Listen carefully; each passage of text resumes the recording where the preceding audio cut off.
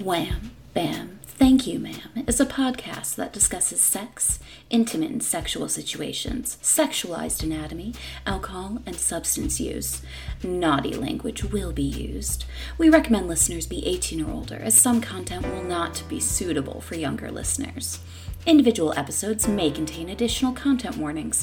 Please refer to these at the start of each episode to keep yourself safe. Most importantly, have fun and enjoy. Welcome to Wham, Bam, Thank You, Ma'am, the smuttiest, sluttiest podcast this side of literary analysis. I'm Corinne, and I'm here because I studied media and writing in college, as well as also just being an incredible nerd into fandom. Roxy, why are you here? I ask myself that every day, Corinne. Hello, my name is Roxy. I'm a mental health professional and a avid reader of romance novels, here to represent the romance novel community. Still don't know why I'm here. I mean, yeah, to represent, but the more books we read, the more I go down the rabbit hole, and I'm still recovering from Shrek, but hi! We're all still recovering from Shrek, every single one of us. But, Andy, why are you here? That sigh. I don't know. I brought us, spoiler alert, I brought us Shrek. Why am I here? Why have I not been voted off the island? Is that still a topical joke to make? I know that there's a new Naked and Afraid thing where you're not voted off. You have like a survival score. Like your survivor score might have lowered. Oh yeah. But you haven't been kicked off yet, no. Yeah, okay, cool. Cool. Sick. I'm here because I spent most of my formative years reading fan fiction before I probably should have been. So I have been in the realm of fandom for longer than I've been out of it. Sounds like a prison sentence. I've done so many years of my I'll time. never be free. I started my days before even fanfiction.net were a thing. Sounds like an old-timey, prospector, prospector, whatever that word is. They're dead. Prisoner instead of a modern one, you know? There hasn't been a fanfiction here in 25 years. All of them are dead now. Oh my god. I am stone cold sober. Me too. No, yeah, we're just like this. Yeah. We haven't drank anything yet at all. I'm hydrated, medicated. I have no excuse. Must be fucking nice. I had a nice relaxing morning playing Darkest Dungeon 2, so, you know. That doesn't sound like a relaxing game. It's relaxing for me. I like the torment. Oh, well, you are a DM, so that makes sense. Listen, I sometimes get in a thing where one of my favorite relaxing games is this War of Mine, so I understand. I love this War of Mine. It is my favorite game. It's so good. Why are you enjoying war, and why is it yours? I'm not. I am enjoying having to think on my feet. Psyche, if you've never played this War of Mine, you need to play it. It's really good. It's really good. Depressing, but it's good. What is wrong with y'all? Maybe I'll stream it and then cry. You are literally the person to tell us what's wrong with us. Yeah. These are my off hours. I have to contact my receptionist to get a meeting. This is my receptionist. For those at home, I'm holding up a glass of alcohol that I'm sipping now. Oh, first drink. Oh, yeah. I waited to swallow until you all did. Because I took a sip as soon as you said that, so I just held it in my mouth until it was time. We're not taking that sentence out of context. That is what she said. To swallow. Yeah. It's nice. Okay.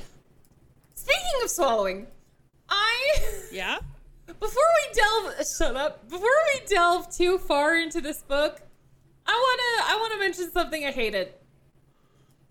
Why did they spell come wrong throughout the whole book? I understand England and the US have differences in how we spell things, but we put a U in there, and the way they spelled it in this book had an O, come hither. And every time I read it,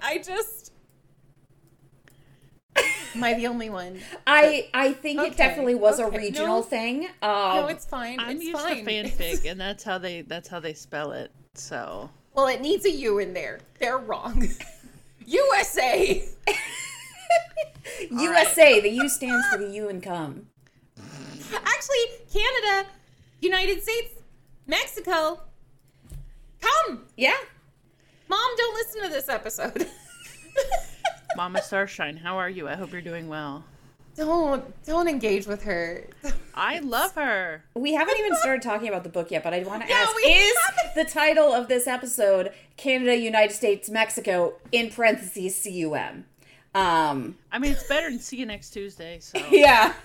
What is this book, Corinne? Help I'll us. tell you about this book. Yeah, tell For us. our 6th episode, we are covering Second Chance by Jay Northcote. Nate and his teenage daughter need a fresh start, so they move back to the village where he grew up. Nate's transgender and not used to disclosing his history, so it's hard living where people knew him before. When Nate reconnects with Jack, his best friend from school and unrequited crush, his feelings return as strong as ever. Jack's returned home to get his life in order after an addiction to alcohol caused him to lose everything: his job, his driver's license, and nearly his life. He's living with his parents, which is less than ideal, but rekindling his friendship with Nate, or Nat as Jack once knew him, is an unexpected benefit of being back home. Jack is amazed by Nate's transformation and can't deny his attraction. Trying for more than friendship might ruin what they already have, but the chemistry between them is undeniable. Doubting his feelings are reciprocated, Nate fears he is risking heartbreak. Jack's reluctance to tell his parents about the relationship only reinforces Nate's misgivings. With both their hearts on the line and their happiness at stake, Jack needs to make things right, and Nate has to be prepared to give him a second chance. bum bum bum bum bum bum pa-da. You nerds. Oh my god. Content warnings for Second Chance are as follows: discussions and representations of alcoholism, past verbal and emotional abuse from an alcoholic parent, prior death of a parent and the resulting grief, discussions and representations of depression, recreational drug and alcohol use by teens, brief/quickly corrected dead naming and misgendering, transphobia and ignorance of trans issues from side characters, brief mentions of past self-harm, mentions of past homophobia, a drink is spiked and the drinker ends up in the hospital. In case you're new to the show, we've all read this book, taken notes, and highlighted some of the spiciest sections. We'll be discussing the story and sexy bits, comparing it to romance and smut fiction with similar themes, setting, tropes, etc., while enjoying the signature drink of the episode. Today's signature drink is Bramble with benefits. You can find the recipe and instructions for the cocktail and mocktail versions of this drink in our Discord and on our social media, WBTYM Pod, basically any place you look. Stick around till the very end for a tingling tingler where we read a segment from National Treasure, Chuck Tingle. Now, on to discussing the book, ma'ams. Okay. I'm gonna say it. I feel like we would have loved any book that came after the one we've read before. There's a lot of truth to that, yeah. Yeah. And I mean, unless we somehow read something worse. I bind that in the name of Jesus. and before we go into the book, I do want to say something I realized about Shrek.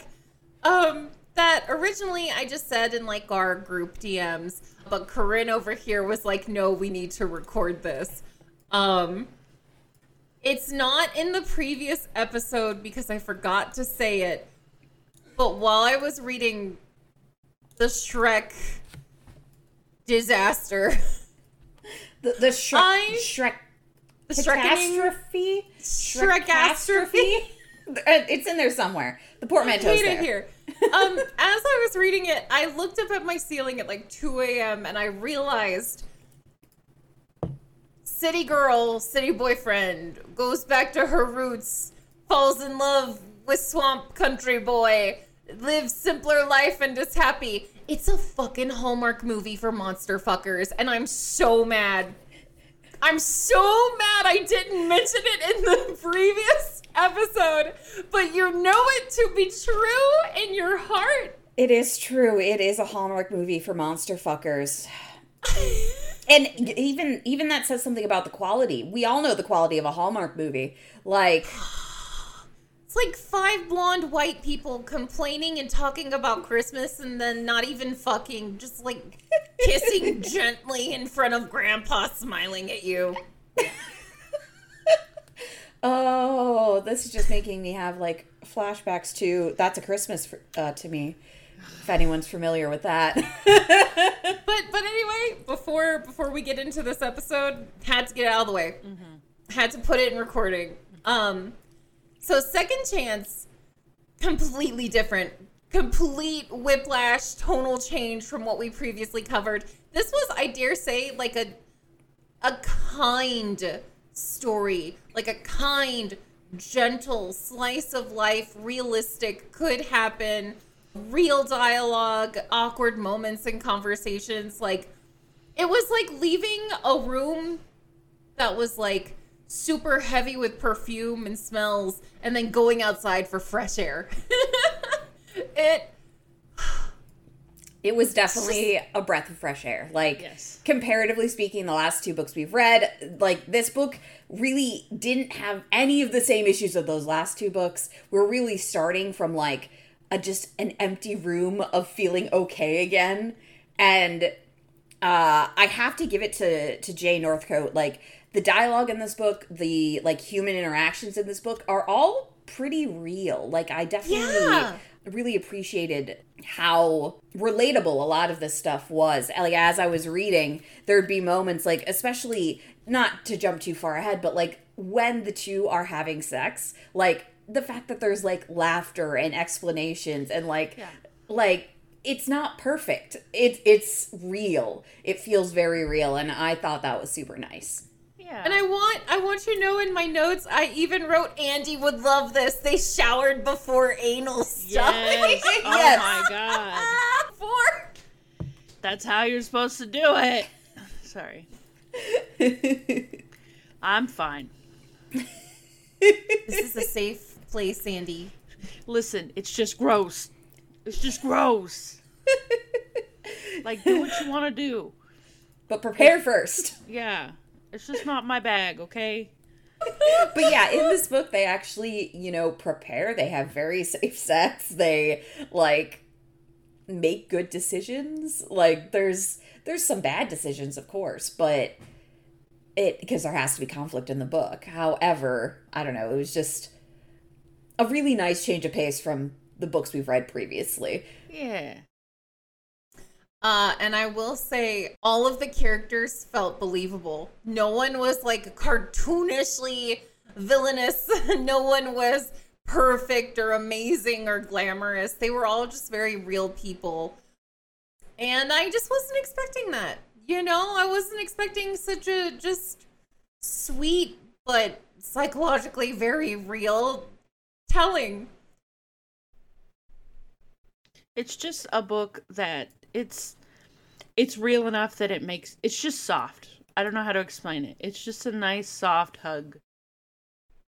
It is like kind of being hugged. Like, I was reading this book and I got through it pretty quickly, but like every time I would step away from reading, I'd be like, I just feel nice, like I feel good reading this book. It's making me feel warm and cozy and like I'm in the English countryside, reconnecting with my lost love, It made me think of The Holiday.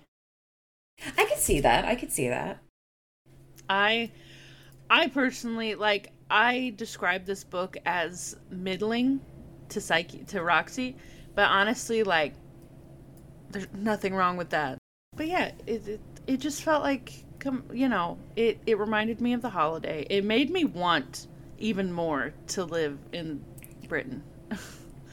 Which, I know it's not the best place, but, like, it's not here. Well, to be in a village, in a countryside, and being able to walk among the mossy fields and the fog. I like shit like that. I'm such a sucker for like Victorian fog, gloom. This book gave off like cottagecore aesthetic as like a feeling, and I love cottagecore. So it felt comfy, it felt cozy, it felt like you were just stepping into this world that's just right beside our own. It's nothing groundbreaking. It's this story isn't breaking my brain in any way, good or bad, but it's just there, and I go back to it. It was pleasant. It was present, and it gave me a Yeah. hug, and then I went on my way, I think I'll remember this book very fondly, but I don't know. And I'll recommend it to people, I'm sure, but I'm not going to be like, you have to read this book. It'll be, you should read this book if you're looking for something cozy that's going to give you a hug, Yeah. Yeah, it's a good feeling. Yeah. Good feeling book, even though it's one that you would expect like a lot of heartbreaking stuff. But no, they handle everything with grace and life goes on, and it's a beautiful message. So, with that being said, are we ready to begin? We are. Let us dive in. We start with this guy, Nate, who is a trans man. And before I go any further, I want you to know the author himself is a trans man. And as you read, oh my God, you can tell. You can tell he's experienced this very similar themes throughout the book. He's very knowledgeable about, probably even his own experiences or experiences in the community. Jay did a very good job. And you can tell this is written by a trans man. And if you ever have any questions, look for authors that have these experiences. And you can, if you are cisgender yourself, like I am, it can be very eye-opening for you. Nate is a trans man in his 40s. I love older that. Love interest. Oh my God, and I love that we were seeing an elder queer finding love. yeah. Which, it's sad to say that being in your 40s is elder, but that's because a whole generation of queer folk were wiped out by the AIDS pandemic. And so being 40, it means you're up there. Yep. And unless you want to have just a really bad day, don't look at the don't look at the statistics on the life expectancy of trans people. Yeah. It's fucking tragic. Yeah. So it was great to And- see that Nate was older and actually transitioned later in life, which was nice. It was. So he returns to his, family home, his village, his town. His father has passed away. And they talk a lot about how abusive his father was, which is just heartbreaking, but a reality for a lot of folks. He's gone back. The funeral's happened. He's experienced some stuff with his teenage daughter who has been in and out of the hospital for like drug relapses, all sorts of things. And he's moving them back home to be with his mom, first of all, because now she's alone and she's older, and to try and give his daughter a new life away from her old surroundings. And this is where we start the scene, and where the first chapter is so intriguing to me because they meet in like a cemetery. Yeah. They meet in a graveyard, and the very first line of the book is, "The chill seeped into Nate's bones as he stood motionless in the churchyard. Hands in his pockets, he braced his shoulder against the bitter wind that swept unchecked from the Severn estuary. He shivered as he stared at the inscription on his father's headstone. Jonathan Harris, 1943 to 2013. It kind of explains that his father's life was cut short due to alcoholism, and that was where the abuse stemmed from as well. When he was younger, probably before his dad was an addict, life was better. They had a good relationship. He has fond memories of playing with his father when he was young.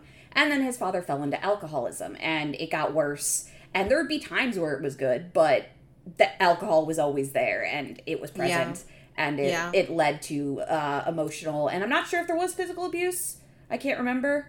But I know there was, like, emotional and verbal abuse. Yes, very much emotional and verbal. Which, folks, sorry, gonna put my therapist hat back on. If anyone ever tries to downplay your abuse because it wasn't physical, I want you to tell them that someone who has a bachelor's, a master's, and an EDS is telling you emotional abuse affects the brain so intensely. We can tell. Like, it's not just words thrown at you. It is something that does impact you and alter you. So don't ever let anyone don't ever let anyone invalidate your experience. Nate, even though it wasn't physical, did undergo awful abuse from his father. And there is a lot of coming to terms with a parent that has died that has hurt you so strongly. And that's how we start the book, folks. He's in the cemetery and he sees this man there. Oh, I've got this highlighted. A hint of cigarette smoke carried on the wind caught Nate's attention, and he realized he wasn't alone. A hunched figure sat on a bench by the church, wearing a heavy coat with the hood up. Their head hung low, staring at the grass between their feet, rather than at the landscape stretched out before them. A cigarette hung from bony fingers that protruded from black fingerless gloves. As Nate watched the man, because Nate could see his face now, raised his head to take a long drag before stubbing the cigarette out on the bench. A shock of recognition made Nate's heart jump, thudding erratically. Jack. Ooh, and we learn that is actually Nate's friend from high school, who does not recognize him as he had not transitioned yet. As Pixie said, he transitioned later in life, and he kept that life very separate, as was his right, you know, to start over again in another city if he wanted to.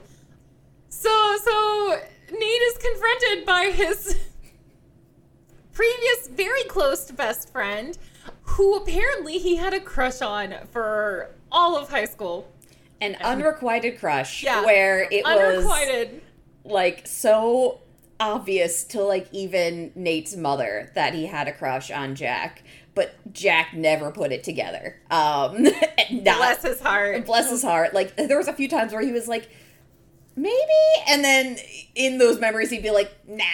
Well, because Jack is a gay man. Yes. And, Yep. And before transition, obviously, Nate would not have...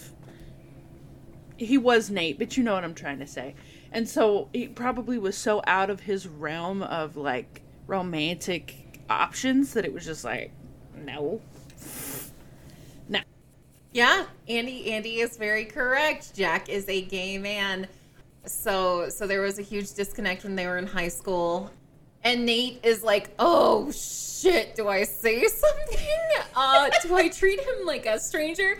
And this, I did call him a pigeon a few times, Pixie. I want you No, to, I call them both pigeons a few times because they deserved it. But Yeah, not dragon queen level. They're No. not dragon pigeons, No. but they're British pigeons. yeah, there's some fancy pigeons sitting by tea.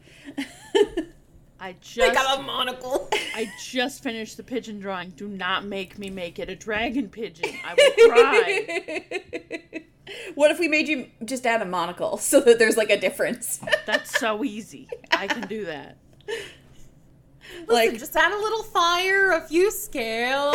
I don't my ask for God. much. The look Andy has on her face right now. I'll remember this. I'm kidding. Yeah, beat me up. No. Andy We'll will fight. remember this. Little warning at the top of the screen. Oh no! Now one of now you, entering a PvP zone.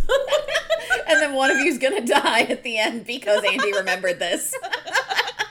Gotta go back in time. Yeah. We have to change the future.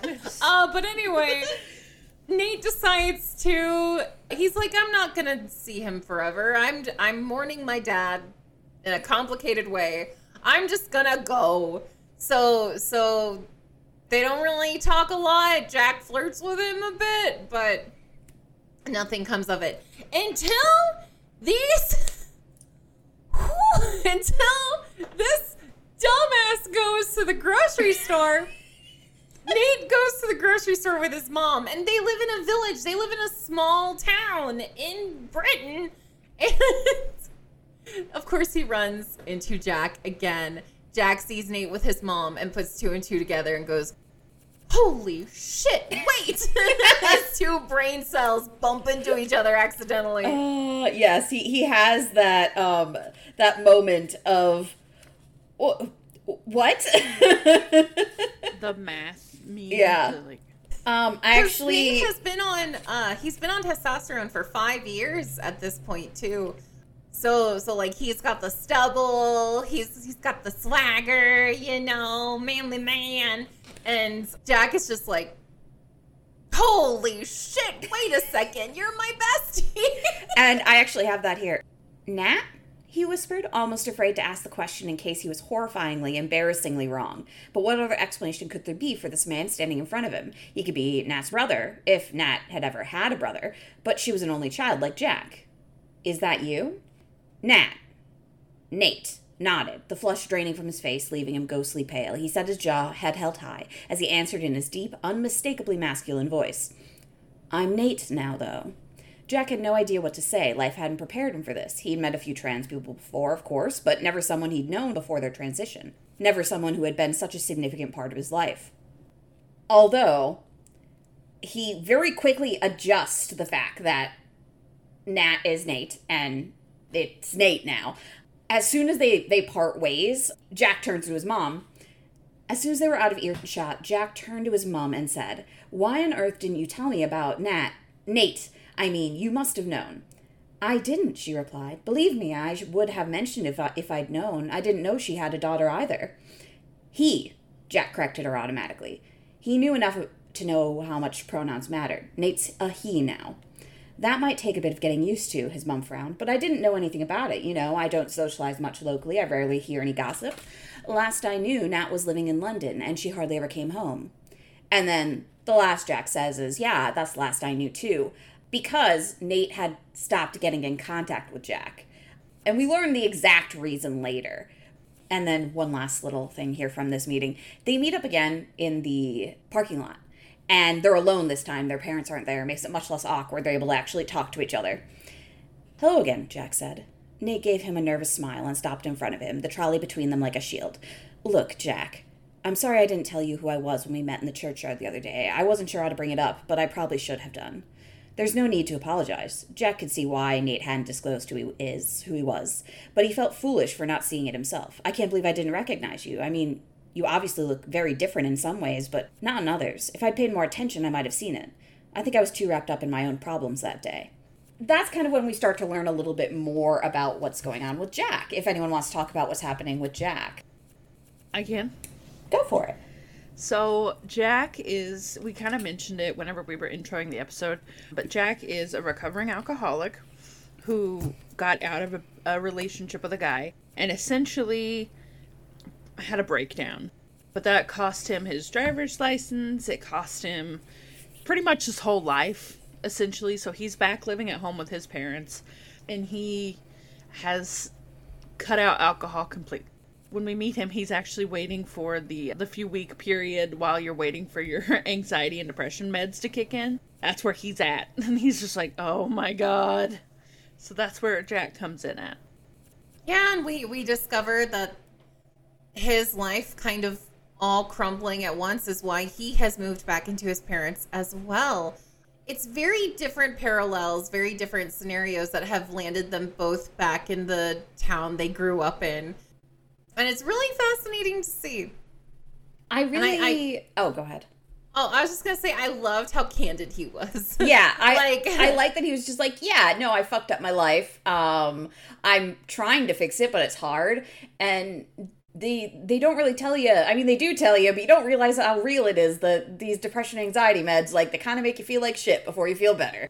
And I don't think I'd ever, like, heard that really, like, talked about in a book before about, you know, when you're adjusting to depression and anxiety meds, sometimes you feel significantly worse. I mean, it's always like, if you start feeling suicidal, talk to your doctor as soon as possible. But, like, you know, a lot of times it just takes a while for that brain chemistry to level itself out. And I think he did a very good job portraying human emotion in this scene, because we also learned that he is recovering from his addiction with alcohol. A lot of addicts I have spoken with, a lot of ones I've talked to, straight up they'll tell you, as soon as they meet you, they will tell you what is going on. And at first, some folks may be taken aback by it. It's not something we often talk about in polite society or whatever. But after going through that journey and those struggles, they usually are at the point where you just lay it all out on the table, especially since a part of the recovery process for any real type of addiction, you know, drugs, alcohol, etc., is admitting to yourself what you are, what you're going through, and also making amends and talking to other people in your surroundings and your life. So him just being upfront and candid, very in line, very genuine, real interaction in a parking lot that can be seen as very surreal, but an actual thing that happens. And I think other mental health professionals will back me up on this. It was very nice to see. It wasn't some secret that was revealed chapters later. Yeah. Well, he's staring off into a window that rains, and he's like, I want you to know about my past. No. Tell him in the parking lot. Exactly. Before things get serious. Yeah. And there's so much of that in this book. Just when things come up, they're like, yeah, yep, here it is. Yeah, and I also feel like that's another sign of, like, also having older main characters in love. Yeah. Like, yeah, I got a kid now. Yeah, I'm not drinking anymore. Yeah, I get heartburn. Oh, I can't fuck like I used to, you know? Like, Yeah. It was really nice to read about characters that were older than me instead of younger than me. Yeah. It was a nice change of pace. Go ahead. Oh, sorry. I just appreciated, kind of going off what Roxy said, just the very earnest nature of it, because I immediately, upon meeting you, will joke about my trauma. Like, it's just... yeah, you will when I met you. Yeah, I was like, hey, I don't even remember what I said, but it was probably foul. Because I know myself. So, like, it's very real to have that conversation in the liminal space of a grocery store parking lot of, like, hey, this is what's going on with me. How have you been? You know. Oh, my God. And I liked a lot, basically, when Jack gets home, he has to have that conversation with his parents, where his dad says this. I don't understand it, his father said. I don't understand why anyone would do what these people do. Nobody's perfectly happy with their bodies, but we don't all need to cut bits off or add new bits. I know they're unhappy, but it's so extreme. And then Jack, I don't think you can understand it unless it applies to you, Jack said. You don't understand why I fancy men instead of women. You couldn't imagine feeling the same as me. You just had to learn to accept it. This is the same. Although sometimes, Jack thought they never really accepted his sexuality. They just stopped discussing it. God, that's such a good paragraph. That's so good. That's Yeah. such a good paragraph. That's such a very real conversation people have. The assumption that transitioning requires medical intervention, you know, instead of just identity. The assumption of it being something you do to yourself instead of someone who you are. Yeah. It was such a small paragraph, and yet it said so much about these kind of conversations that you have to have with people, that people will essentially force on you because they don't understand, and they don't really need to understand. They just need to accept it. It's great if they can understand, but, like, at the end of the day, it's more just that you accept it. It's not your life. Let people be happy and be who they are. Also, I will say, speaking of letting people be happy in who they are, at the very beginning where they first meet and Jack is telling Nate all about his, you know, mental health journey, Nate mentions that he also was going through a bit of a hard time. And then he realizes, I can't really tell Jack what I did to get better because I transitioned. And it was like a fog lifted, you know, it was like I could finally live my life. But Jack is obviously cisgender and he's going through a very different thing. And I will say, as someone who has had trans friends, who has had trans clients, we call transgender healthcare life-saving because it gives people their lives back. And there is a marked difference in who they were before and who they are after. And it's a beautiful thing to see. If you ever have questions, if you ever don't understand something, make a trans friend. Get to know someone. Don't be scared of the unknown. Just talk to them. And it's amazing the journey they've been through from a professional standpoint and from a friend standpoint. I highly encourage you all to. Sorry, going on a little rant. No, you're okay. On Grab one that, out of the dumpster like I did. on that page, like on that same sentiment, kind of the very last thought that Jack has in this little segment about Nate transitioning is, it must have taken a lot of courage. Yep. To take those steps, to become who he truly was, to to approach all the people in his life and say, no, this is who I am. When we can tell that's something that Jack struggles with. His parents don't really accept him as a gay man, even though he is out and proud, as he says multiple times in the book.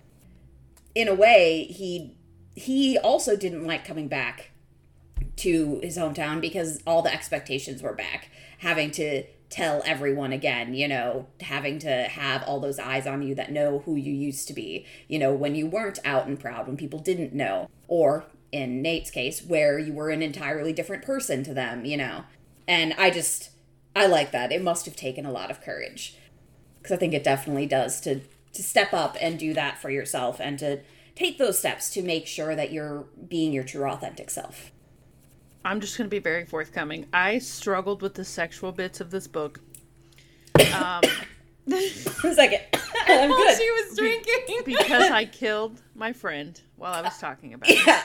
We're going to start that over again if you want to mark that down, Roxy, No, please. I wanted to stay. I had some liquid go to other tube, and I don't know, it was just completely normal. All right, I'm good now. You can continue. Okay.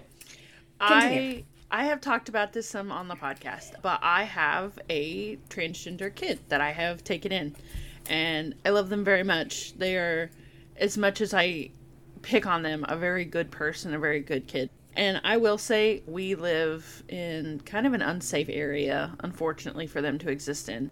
And it kills me how much of, and I'm not going to get too political, but how much of the current state of the world against trans people is just from a lack of understanding and a lack of just having a God's honest conversation. It is brave to step out and do what you need to do for yourself. But I have seen my kid grow so much since they've started this process, and I'm so fucking proud of them. And I hope we cut this part out because I don't want them to know that I'm proud of them. Keep it in. Now No. it's gotta stay in. Fuck you, Coda. Maybe cut that part out. So I will say things progress. They start texting. They exchange numbers in the parking lot. And I will agree with Andy. I did have a few issues with the sexual parts because they happen very fast. It felt not forced, but it felt like there could have been a few chapters in between because you talk a lot about the different traumas they've been through. You talk about the shared history and past that they have. You find out Nate has, always loved Jack unrequitedly. I don't know if that's a word, but I've invented it. I think it is. Okay. He's got a kid. Her name is Cass. She's 16 years old. She's recovering from so much stuff. He's got a lot on his plate. His dad has just died. It just feels very sudden. And they decide to go into a friends with benefits type situation after feeling a spark together. I like how the sex scenes are handled in that as someone who has studied lots of stuff involving like transgender individuals, I thought, I've heard everything. I've tried very hard to be educated. I've tried very hard to be as knowledgeable as a cisgender woman can be. However, I learned stuff. I didn't know that there were certain tools and things you could utilize. I knew about terminology that could help, combat dysphoria. But I learned stuff. So I actually did enjoy that about the sex scenes. But I don't know what your opinion is, Andy, but I didn't like how rushed it was. So the reason I struggled with the sex scenes is because I'm raising, or I'm helping to finish raising a female to not FT, gender is complex and doesn't exist. But I was just kind of I struggled with some of the I don't know how to express this. I was just kind of I know someone like that, and good for them for good for Nate for getting in there and getting it. But I was my brain kept trying, I don't know if it's coming through what I'm trying to say. If I'm understanding you correctly, it felt too personal. Yeah. Like you were unfortunately imagining your adopted child, And I was trying not to. and you were trying not to desperately, but your brain kept being like, similar, and you were like, no, stop it, brain. Yeah. I don't want to think about that right now. I'm so sorry, Yeah. Andy. I luckily have been blessed to know some very attractive trans men that I'm not, related to Yeah. emotionally or physically. So thankfully, I didn't have that connect when reading. I feel fucking creepy. I just was kind of like, It's like if you read a story and it's got the name of like your sibling. Yes. Yeah. and it's like, oh, And well, you're I'm just done. Like, I can't get into it. I Yeah. can't Yeah. read this. Yeah, it's. I could definitely see that. Like, I'm pretty lucky. I guess so my siblings' names are Angela, Alphonse, and Eric. Angela, you could maybe find in a book. Eric, you're definitely going to find in a book, so that's going to happen someday. But Alphonse, Full Metal Alchemist. Full Metal Alchemist. So I think I'm at least safe from one brother having that experience. But Eric, it'll probably happen. I know a lot of Erics though, so at least I can transfer it to other Erics. Like, if there's ever an Alphonse in a book, I'm gonna have to know about, because I only know the ones related to me, which is my brother and my uncle, and it being the middle name of every goddamn guy in my family. Like, Thankfully, most of the men in my family have very distinct Middle Eastern names, so I rarely run across them. well, and Alphonse, not very common. It's a very Italian name if it's spelled with a PH, or it can be a very like German or French name if spelled with an F. But like, it's not very common. But if it shows up in a book, I might be doping out. If the main love interest is Alphonse, nope. I hope that's not horrible. I feel like a fucking creep for even. No, But and it's it raises a good point of when you have a connection that is platonic and caring, and like in a family setting, it can ruin some books. Yeah. Yeah, I does not make you a bad person at all. I understand why you were having that problem. Like, Yeah. so valid. Very well written. Jay, you did fantastic. I loved your book. My kid is, gone through similar experiences as you, and therefore I struggle a lot reading a romance novel essentially about my kid. I feel I may want to cut all this out. I feel like a fucking creep. No, I think it's a very legitimate thing to have felt. Like, I understand why it made you uncomfortable, like, while you're reading it, because I don't know, I think if there was ever... I think I could definitely find myself becoming uncomfortable in a similar situation. I was thankfully able to avoid thinking about the trans mask person in my life while reading this book. I just kept it very far away. But if I hadn't, like, if it was somebody who was, like, living in my house, I think it would have been a lot harder. I'm lucky because I've known some hot trans men. See, thinking about, like, my brother-in-law in this way would have been really inappropriate, so. Well, it's been a fun podcast, folks. Yep. Say goodbye, kids. So, the sex scenes happen very soon. Very, very soon. Their first little tryst is in a car. And I will say, the scene is done so well because they talk about how awkward it is to, like, position themselves. I actually have something from their first kiss that's a similar, like, awkward moment here. Or at least their first real kiss, like, really kissing.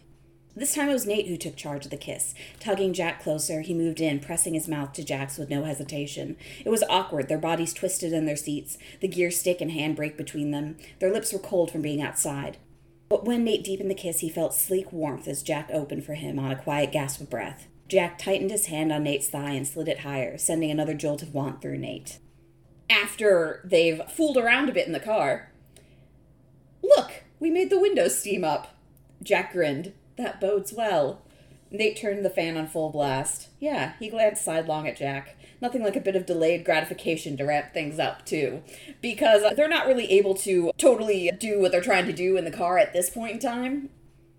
cool. Plus, you're in your 40s. I'm in my 30s and I Yeah. deal with back pain. It's like, come on. How are you trying to do any of this in a car? And later, they have, like, a full-on car sex scene, and it's really funny because, like, they're hitting their heads on shit and, like, trying to maneuver in a back seat, and it's, like... It's one of the We're most... too old for this. Yeah. And your car's too small. It's very funny. Yeah. It's a very funny, endearing scene. I wish it had happened later, Yes. but they very clearly state they're just being friends with benefits, you know. And I will say, after their little moment, which is quite steamy, very well described, Andy, you might not want to hear this. You might want to go la la la la la. For those of you who don't remember, Andy has a trans child and doesn't have to hear some stuff, you know. We're gonna respect her. The book talks about how there is growth down there. Not a lot of people know that when trans men take testosterone, they may receive bottom growth. And they talk about it, and they make sure to use gender-affirming terminology.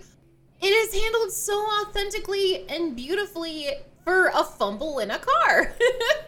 Yes, it really is. I really liked it. Yeah, I did too. And I would just say, like, through, like, the entire, like, fumble in the car that they're having, they're, like, talking with each other and engaging and being like, what works for you? Like, this is not the best situation, but, like, what if I did this? Or are you into is this? this okay? Yeah. Yeah. And I thought that was really so well done. refreshing. Yeah. There was so much, especially for something you may think of, like, as a one-night stand, friends with benefits, you know, in a car.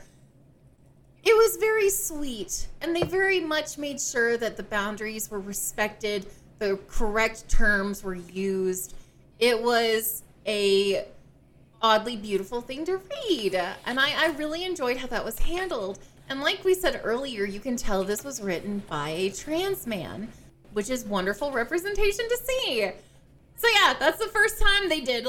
And the funniest thing is a cop comes by right after they're... When I was in college, with my now spouse, we would you take a car and you like go to a parking lot in middle of nowhere, Arkansas, and you look at the stars. And we did once have a cop come over. Thankfully, after the stargazing, which is what it was, Mom, if you're listening, and he was just very, you know, license, registration, Arkansas man. He's like, all right, you kids, go somewhere else. Well, and that was so much of what this scenario turned into, except it was two 40-year-old adults. Yes. And the cop Probably opens the older window than the- expecting teens. And then it's Probably two older than the 40-year-olds. officer. It's so funny because they throughout the book there are flashbacks to when they are younger and they're in high school, and like it'll say like 1980 something, you know, and it's just so endearing to have them kind of relive those awkward teen years. It was just a very funny experience. And then Nate has to go home and tell his mom. Yeah, because it's his mom's car. Because it was his mom's car, just in case the police call to make sure it's not stolen. And he's like, yeah, we were talking in the car, and his mom's like, talking, And this is when I fucking love Nate's mom. Yes. I love the women in his family. I love his mom. I love his daughter. And the mom is like, well, you know, if you ever want to talk over here, you're welcome to. She's a real ally. Ally. Ally. Oh, I did love Nate's mom. She was a wonderful character. And it even stated, like, at some point in the book that, you know, she hadn't always been as, like, supportive and knowledgeable and everything that she was now, but she had grown as a person, and she had really stepped up to be the person that Nate needed her to be. And I feel like that's really nice, that, like, his mom wasn't the perfect ally in the beginning. She needed help, she needed to learn, but she was willing to take the steps she needed to be there for her son. And that's a really great dichotomy to what we have with Jack's parents, who never stepped up. They never learned. They knew, but they just kind of did nothing Stopped with that talking. information. Yeah. Yeah, they just, you know, Jack moved to the city and they hardly talked to each other, and they didn't really try to fix that relationship, and Jack wasn't going to try and fix it because he was the one who was feeling unaccepted. So, you know, I think it was a really nice dichotomy to see kind of the two ways that parents can approach. I mean, there's more ways, but, you know, two ways that they can approach when your child tells you something that could be, you know, a big shock. Yeah. It was very nice to see. And like you said, it's nice when people who are hesitant at first, either because they've been raised a certain way or they've just never known someone who was, you know, different in this manner, come to terms, educate themselves, and become better people. And you see it in his mom. It's just so heartwarming. So she's like, if you ever want to talk over here instead of in my car. This does get us into the parenting styles in this book, the laissez-faire parenting styles that I know Roxy would like to talk about. Okay. So Nate comes home, discovers that his daughter Cass is talking to a boy. And, okay, like we stated earlier, Cass is recovering from a very hard life for a teen to have. Drugs, alcohol, abusive boyfriend.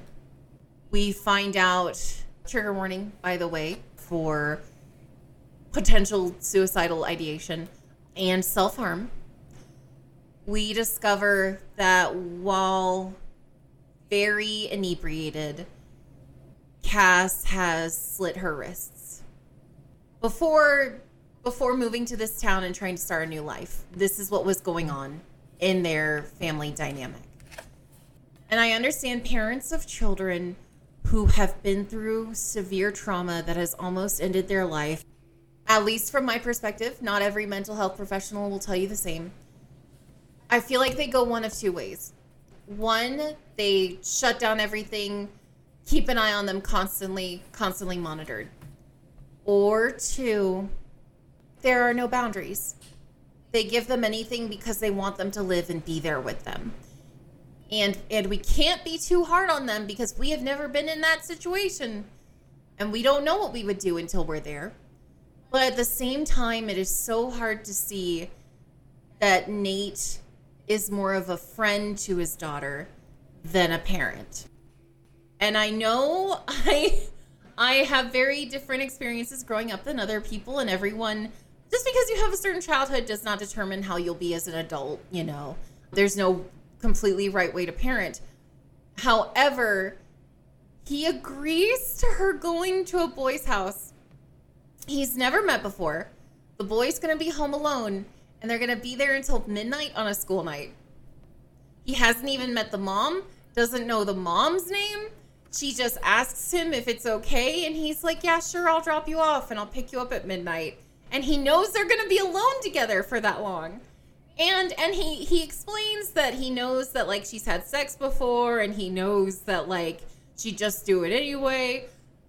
But still, you need boundaries, and you need information, and you need to know people's last names before you entrust your children with them.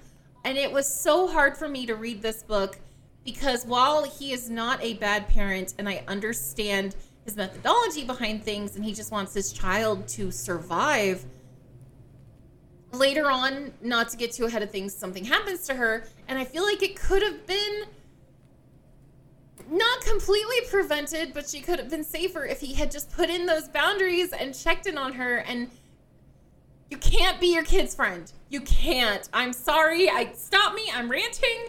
It's just, this was the first moment in reading this book. I was like, hold on. I don't agree with this character's decision. Wait. This was my first disconnect. Yeah. And I'm not a parent. I have no children.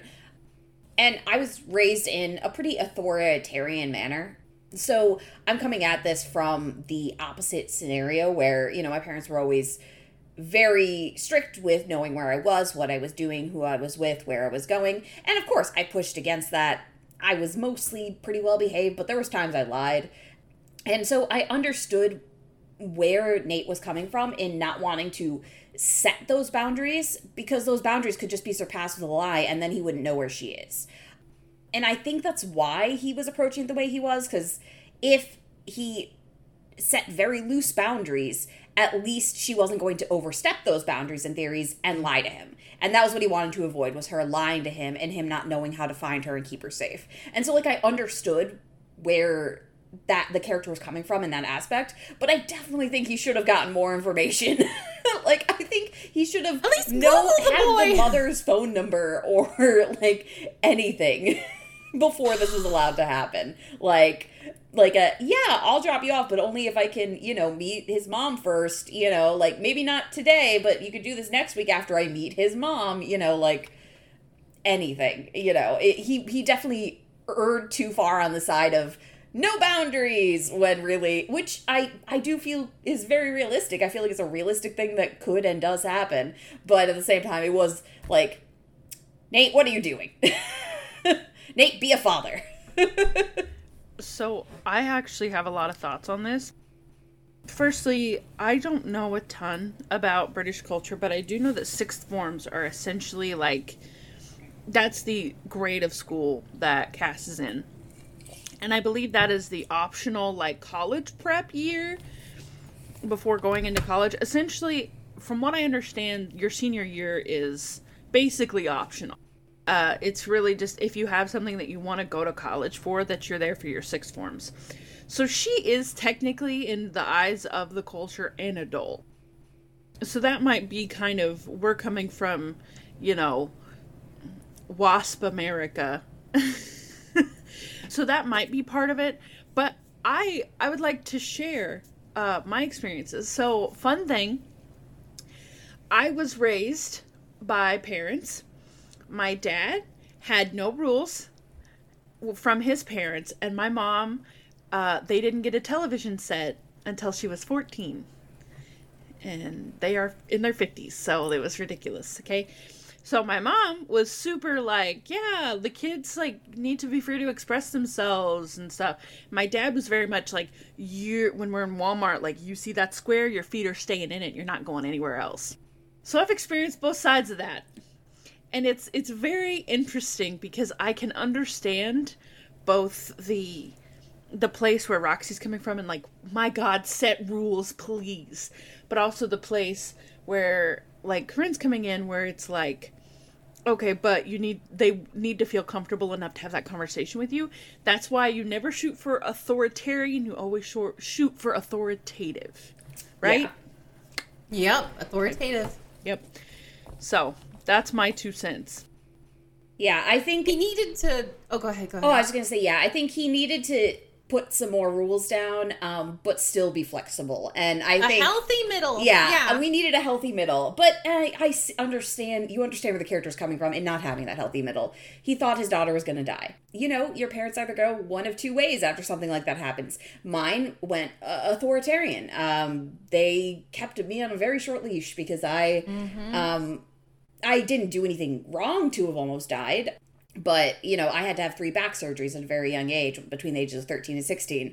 I had various medical complications. So, like, when I was 13, my parents got me an extra life insurance policy in case I died. They had to have those thoughts. And so once all the surgeries were done and I lived and I was, in quotation marks, fine, they were going to make sure I stayed that way. And, it's really 2 sides of the same coin of how do you react after you think you're going to lose your child. So, I don't know. I think I feel for Nate here in the choice that was made, but I wish a better one had been made, just as I wished a better one had been made with my own parents. I think I got so mad because it would be this, like, laissez-faire approach with his daughter. And then you would get the thoughts of, oh, I can't wait to talk to Jack. Yeah. Oh, I can't wait to see him. And I felt like that excitement was overriding things he should have been concerned about. And there's a lot of internal dialogue. I will say, the book's well written. It's very cute. It's very good at describing atmospheres and emotions. But there's a lot of flip-flopping between whose point of view you're reading, which can get confusing at times. But the point of view that we hear from Nate is very Jack-centered, more than it is family centered. And I know it's a romance novel, so of course it's going to focus on the romantic relationship. But at the same time, felt kind of icky. Felt kind of midlife crisis-y, reliving my,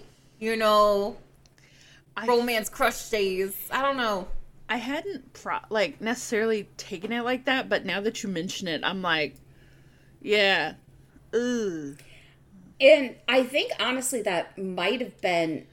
I will give Jay, the author, some not necessarily benefit of the doubt, but some kudos here. Maybe this was a reaction as well to what happened to Cass.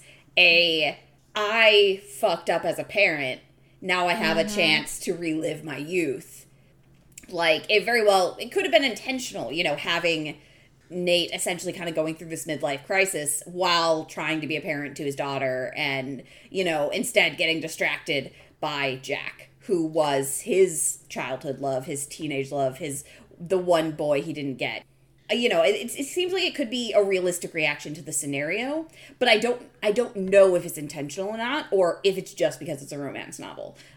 I think Jay did a very good job. A very good job psychologically, because I can see all of this. I can see this being an actual real scenario. It probably has been one. And I actually, looking back on it, I did get frustrated with Nate in regards to that.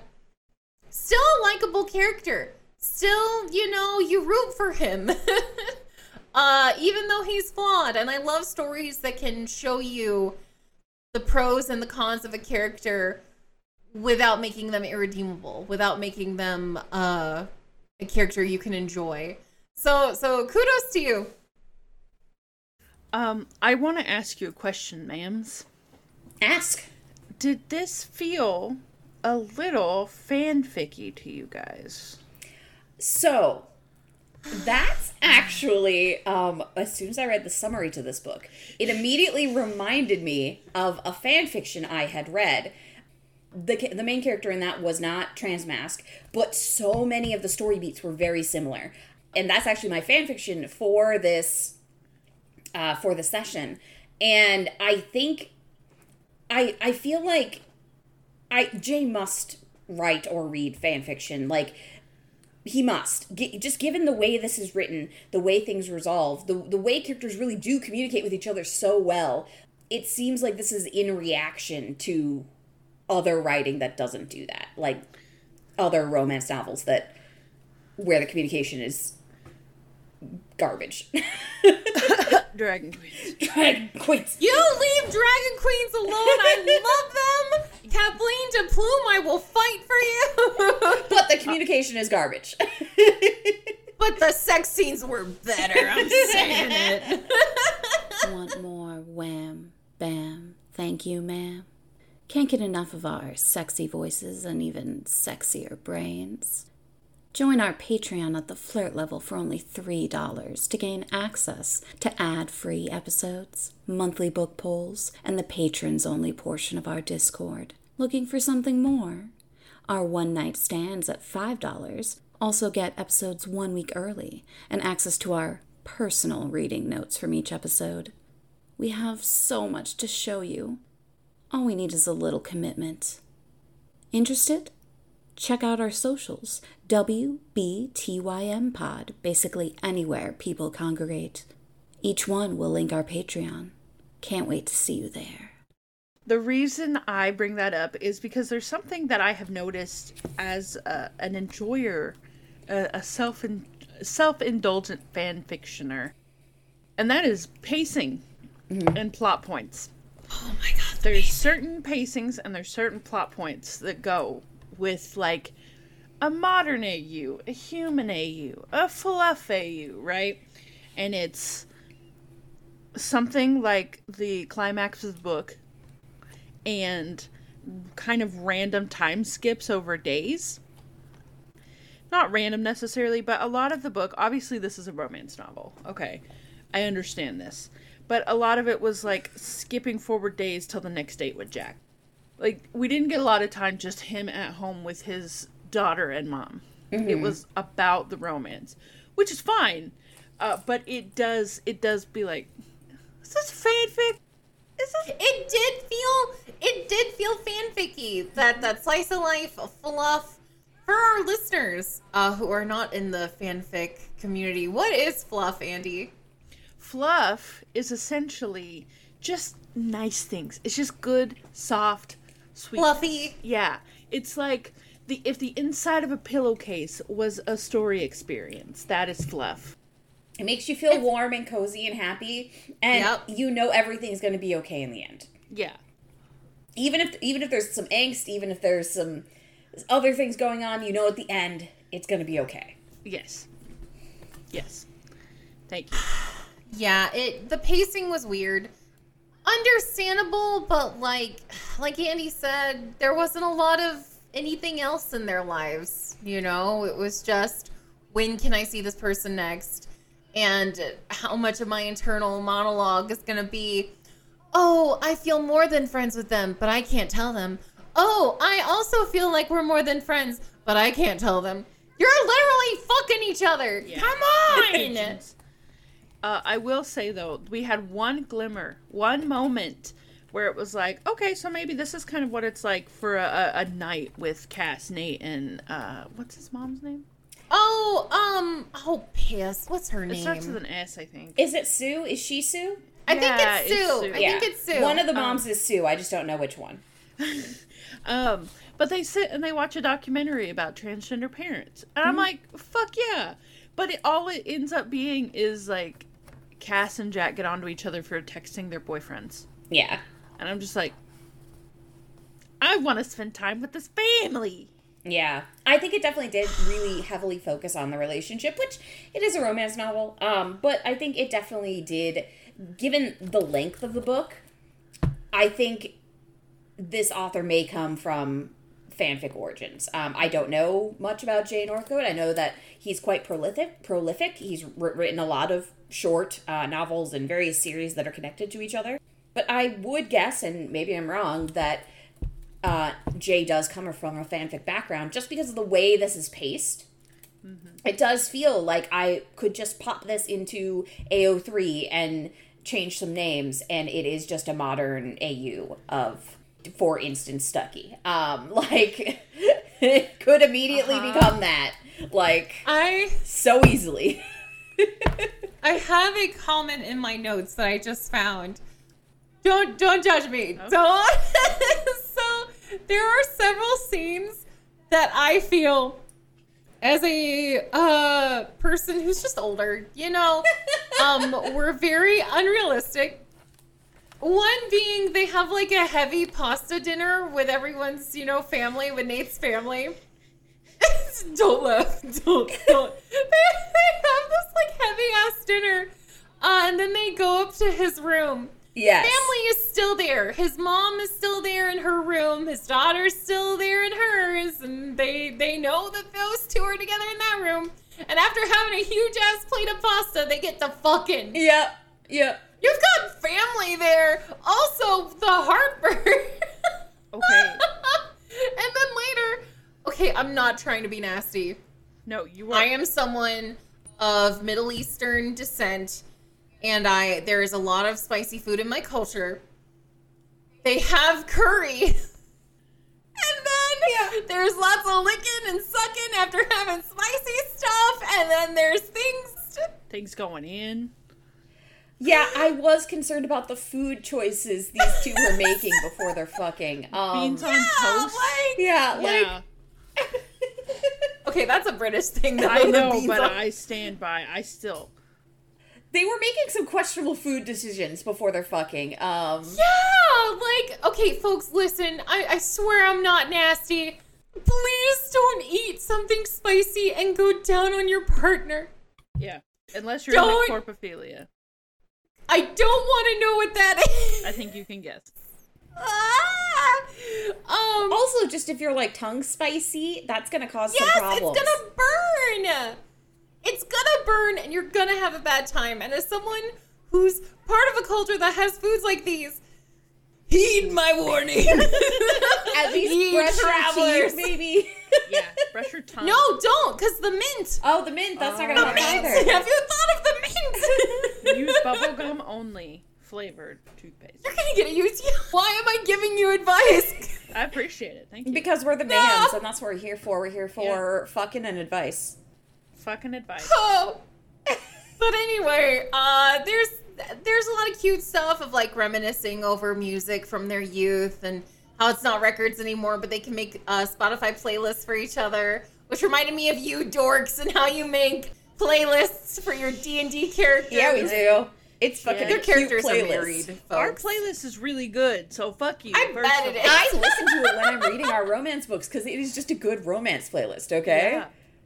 So first of all, suck shit. Second of all, something else that was fanficky to me that I forgot to mention. Very specific song titles and band names. Yes. And I was like... And movies, uh-huh. yeah. I was like, uh-huh. It was so... Sorry. I also have to say, the weirdest thing...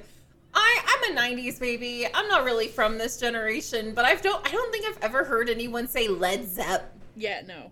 I don't think I've ever heard that either. But also, we're not British, so maybe that was a thing in maybe the UK. it's a British thing. They say Z instead of zero. They're Yeah. weird over Yeah. there. Yeah. If anybody Please don't who hate me. lives in the UK is listening, tell us.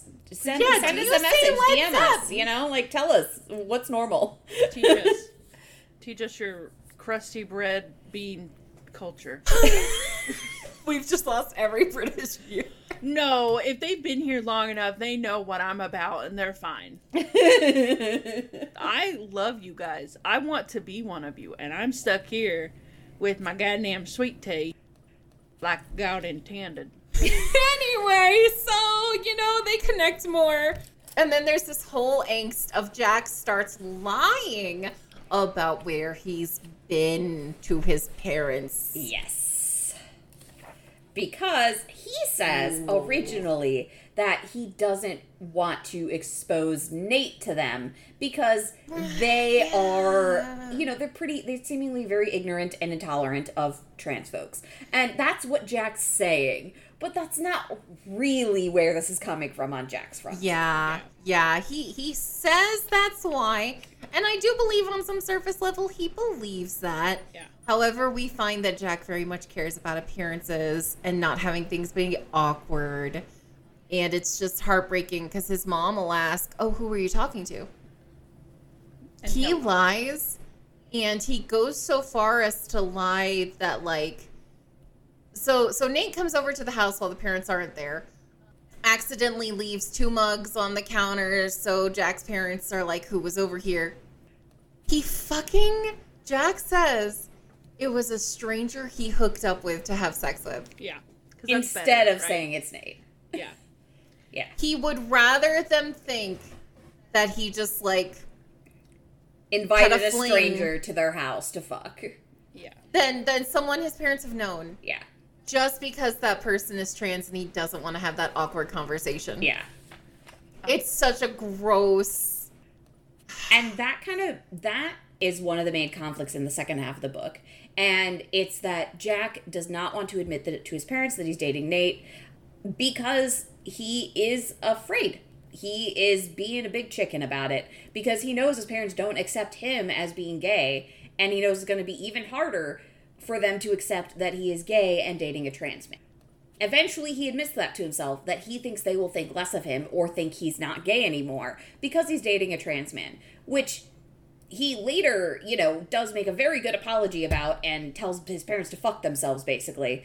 But it takes a long time. Yeah. It takes a long time for him to get to that point. And I wish he did get there sooner because given how close they get and, how intimate they get, I really wish that Jack had come forward sooner to his parents because I understand, when they've fooled around once or twice, but, when things are getting, more serious between them, and I guess maybe the problem is that Jack is really in the dark about his own feelings for a long time. He doesn't even really start to consider that he has feelings until, maybe the last third of the book, because he's in denial, and a pigeon.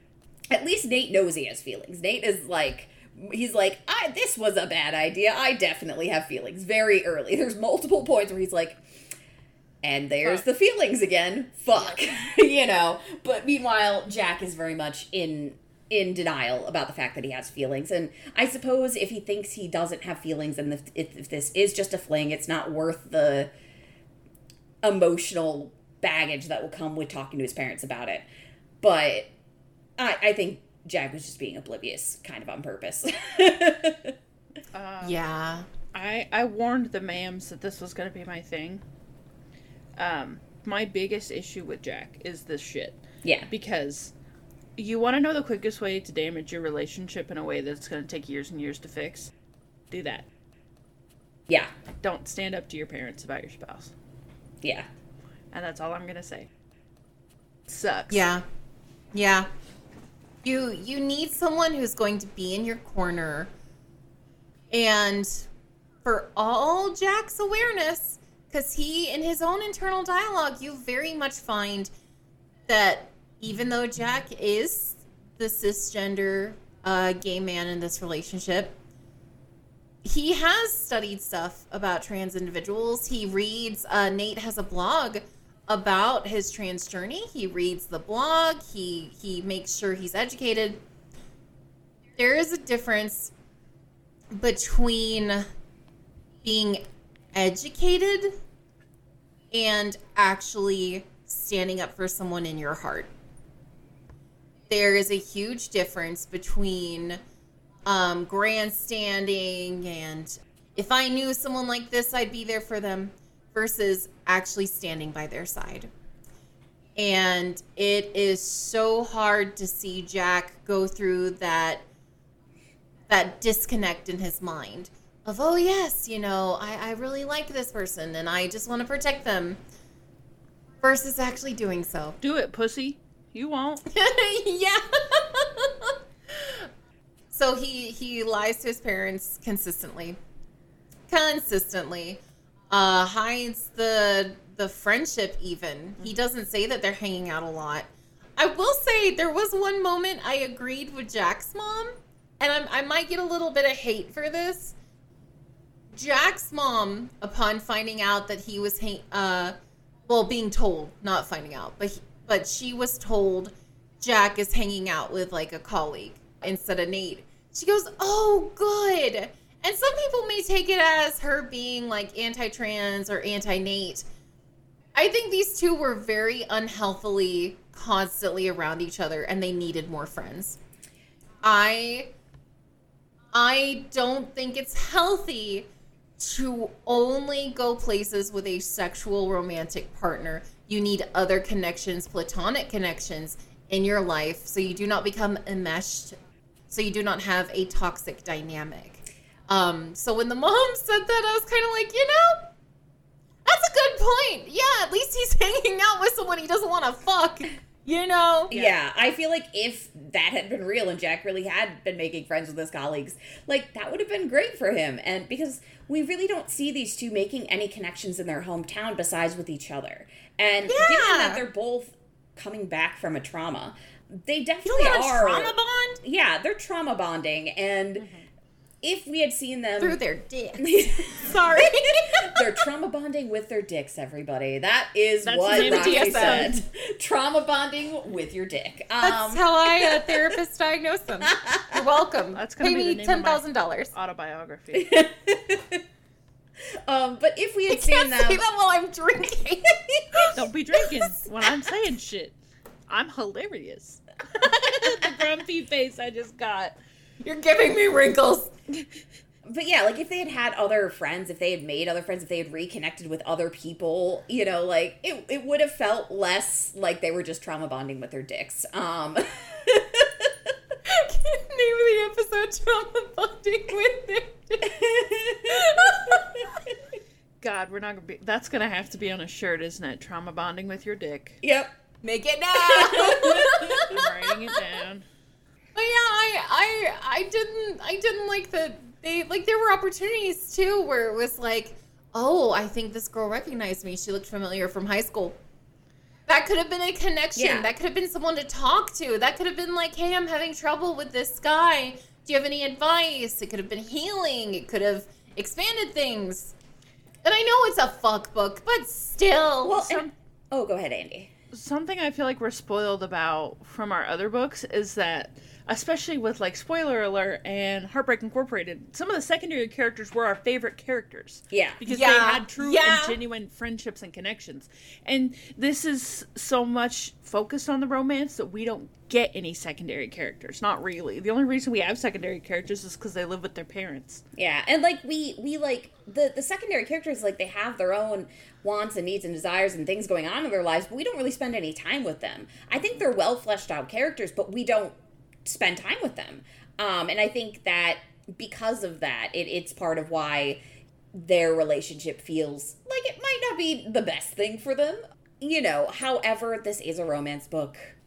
And, like, they're nice together, and there's sweet moments, and the sex is good, yada, yada. Yeah, they talk a lot about their sexual compatibility, which I know is important, and maybe it's just me growing up in the WASP culture of the United States of America, but I'm kind of like, isn't there more to it? I think in my notes at one point I typed, I'm too demisexual for this. Yes. Well, and I think kind of one of the things here going on is that they did grow up together. Like, they knew each other incredibly well before all of this, but they don't know anything about each other as adults. And I think they themselves are rushing into this sexual relationship based on their prior history without really considering how much they've changed and what's happened in between them. Like, yeah, they talk about it, but they don't really talk about the new things they like. They just reminisce on the old things they like, which... And it feels kind of lazy. Yeah. Like, instead of having character growth, just flashback to when they did bond. Yeah. You know? Yeah, we don't really see them necessarily bonding as adults. We just see them fucking. Yeah. And being cute together. Like, they do, you know. Yeah, they're cute. Yeah. They have dinner and, you know, like, they play a game of backgammon, you know, but, like, backgammon of all things. And that's what leads to the parents discovering that there's like an extra mug later. So, are we ready to progress? Yes. There's one more thing I want to say. Oh, yes. Yes. Okay. Yes.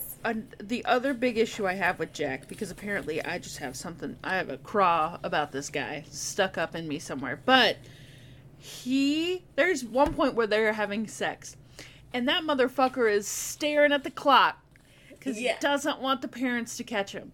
And that pisses me off. Well, and that becomes the point where Nate does stand up for himself. Because Nate knows now that Jack isn't telling his parents about him. And it's when that happens, Nate's like, are you going to be with me? Then be with me. You know, like, tell your parents. And I really actually like the way that Nate approached that, because Nate didn't give an ultimatum of tell your parents or I'll leave you. It was just tell your parents. It's affecting our relationship. Please tell your parents. Talk to them. And it's so hard, especially after a book like Spoiler Alert, where he was proud to be with her, even though at times she felt she wasn't worthy of it. To see someone be proud of you and love you as you are and want to show you off to the world. Yeah. And then come to this book, it felt icky. And I know he kept saying it was to protect Nate, but I think it was to protect himself more. Yeah. And that's the realization he comes to at the end of the book. Yeah. So I'm good. That was my qualm. We can Thanks for waiting for me. I'm good. So we get into the next arc of this book. Yes. And that is during I'm going to try not to rant about parenting styles again, because we've already done that. He decides he's going to allow his daughter to go to a party in a place he's never been before, with people he doesn't know. Boyfriend's going with her. It's going to be very late. Another parent is going to be picking them up, all this stuff. Well, and also, Nate's not going to be home. Nate's going to be at Jack's. Yes. So he allows his daughter to go to this party where he knows, you know, there's going to be alcohol and all sorts of stuff. And you realize in his inner dialogue, he is more excited about spending the night for the first time at Jack's. Instead of worrying about Cass. He doesn't get the information. It's just his dick clouds his judgment. Yes. exactly. And it's not a dialogue of, like, I don't feel like there's any, like, I feel like any genuine worry is clouded over by the fog of, I get to fuck him as loud as I want. Yeah. No one will be there. Which doesn't sound like something a 40-plus-year-old with a 16-year-old child should be thinking. Yeah. Especially one that is recovering from a lot of shit. So they fuck, whatever, as they do. And Nate gets a call on his phone and discovers that his daughter has been hospitalized. She is in the emergency room, and it is due to a drug in her system. So they rush over, get there as fast as they can. Jack goes with him, so good, The boyfriend is there, tells them the story. He could have sworn she'd only had alcohol and maybe a little weed. She didn't take anything strong. At first I was very hesitant about the boyfriend, but he does end up being a very good character. I'd argue one of the best characters, really. I mean, he was a really good kid. He was a good kid. Yeah, like he was serious about school. He was still messing around and, drinking and stuff on the weekends, but he was still like a good kid, and he really did care about Cass. Like, even though the relationship starts off rocky with him like ditching his girlfriend for her, which like, but he doesn't cheat on his girlfriend. He doesn't cheat on his girlfriend. He immediately recognizes that connection and ends things. Yeah. But Nate was understandably like, hey, are you sure this is a good idea to Cass originally? And Cass is like, yeah, no, he didn't, like, we never did anything before, he didn't cheat. In the future, reference, don't take a break before you date the next person, or there'll be a rebound. This is a work of fiction, but like, for your the ma'ams say, for your sake, take care of yourself first. Take care of yourself. Taking a break for. So, and if the person still really likes you after you've taken a break from that relationship, then maybe get in a relationship with them. It's a good sign. So to make things easier, I got the audiobook of this, and it's narrated by someone that I believe is from northern UK. I don't know. But he pronounced it ketamine. And that's, I don't know why that's so important to me to mention here, but God, it just pulled me out every time. I'm like, you mean ketamine? Well, it's like every time I read cum as C-O-M-E during the sex scenes, I was like, ugh. See, that's such a fan fiction thing, though. I'm not a fanfic girly. The I'm one dipping my toes. that bothered me that I knew was going to be in there is the specific colloquial and slang term for cigarettes in the UK. Yes. Yeah. I won't say it because I don't like saying it, but I didn't like it. Yeah, but I had a feeling it would be in there because, it is just a thing in the UK. For those who don't know, just look up slang term for cigarette in UK. Like, God, it pulls you out, huh? Yeah, it pulls you out. In a trans romance novel. It sure pulls you the fuck out. Yeah, because you're like, whoa, wait, it's the cigarette. It's the cigarette. It's the cigarette. So they arrive at the hospital. Kids there, discover that, as Andy said, she has been spiked with ketamine. Or ketamine. Or ketamine. The view saw. God damn it. And you find out that at first Nate is just like, I can't believe she's doing drugs again. But Jack is like, we don't know if she took this or if it was spiked. And the boyfriend is like, I could have sworn I didn't see her take anything. All she did was have some punch. And she may have left her drink unattended. Which is a sad reality. Look out for your friends, folks. And they decide to spend the night at the hospital. There is a very sweet scene of Jack and Nate cuddling up in the hospital recliner, spending the night, just waiting by his baby girl's side. There was one line that kind of broke me. When Nate first sees his daughter in the hospital bed, you see a line, and it's like an internal thought, you know, it's italicized. It's not an external proclamation. The first thing he thinks to himself is my baby. I actually have that here. Yeah. When he set eyes on Cass, his stomach turned upside down at the sight of her, deathly pale, her brown hair spread out in a tangle on her pillow. Her eyes were closed, dark shadows like bruises beneath them. A drip went into the back of one of her hands, and various machines were hooked up to her, beeping in a way that probably should have been reassuring. But it wasn't. My baby. Nate's heart clenched. Parenthood was a blessing and a curse, because the love you felt for your children shone bright and beautiful. But when your child was in pain, it was a blade that cut you to the bone. He hurried to take the seat by her bed and touch the hand that wasn't pierced by tubes. Her skin was warm, and the sight of her chest slowly rising and falling gave him some relief. She's alive. She's going to be okay. She has to be. Please. That was the first moment I really genuinely enjoyed Nate as a father. Because the whole time it just feels like he's trying to be her friend. And then you see this. And then there is a line later that also broke me. He wakes up around 3 a.m. and he thinks to himself, it's reminiscent of, because he's only been transitioned for 5 years of his life. Previously, he had given birth to her. He talks about how he would wake up before she cried for milk. He would wake up right before she did, just like part of their routine, like some part of the brain, you know. And he wakes up right before she does in the hospital bed. And that parallel was so soft and sweet. I would argue sweeter than any of the moments Jack and Nate had. Sorry, Jay, I said your name, but it's Jack, not Jay. It was really just the sweetest, most purest thing.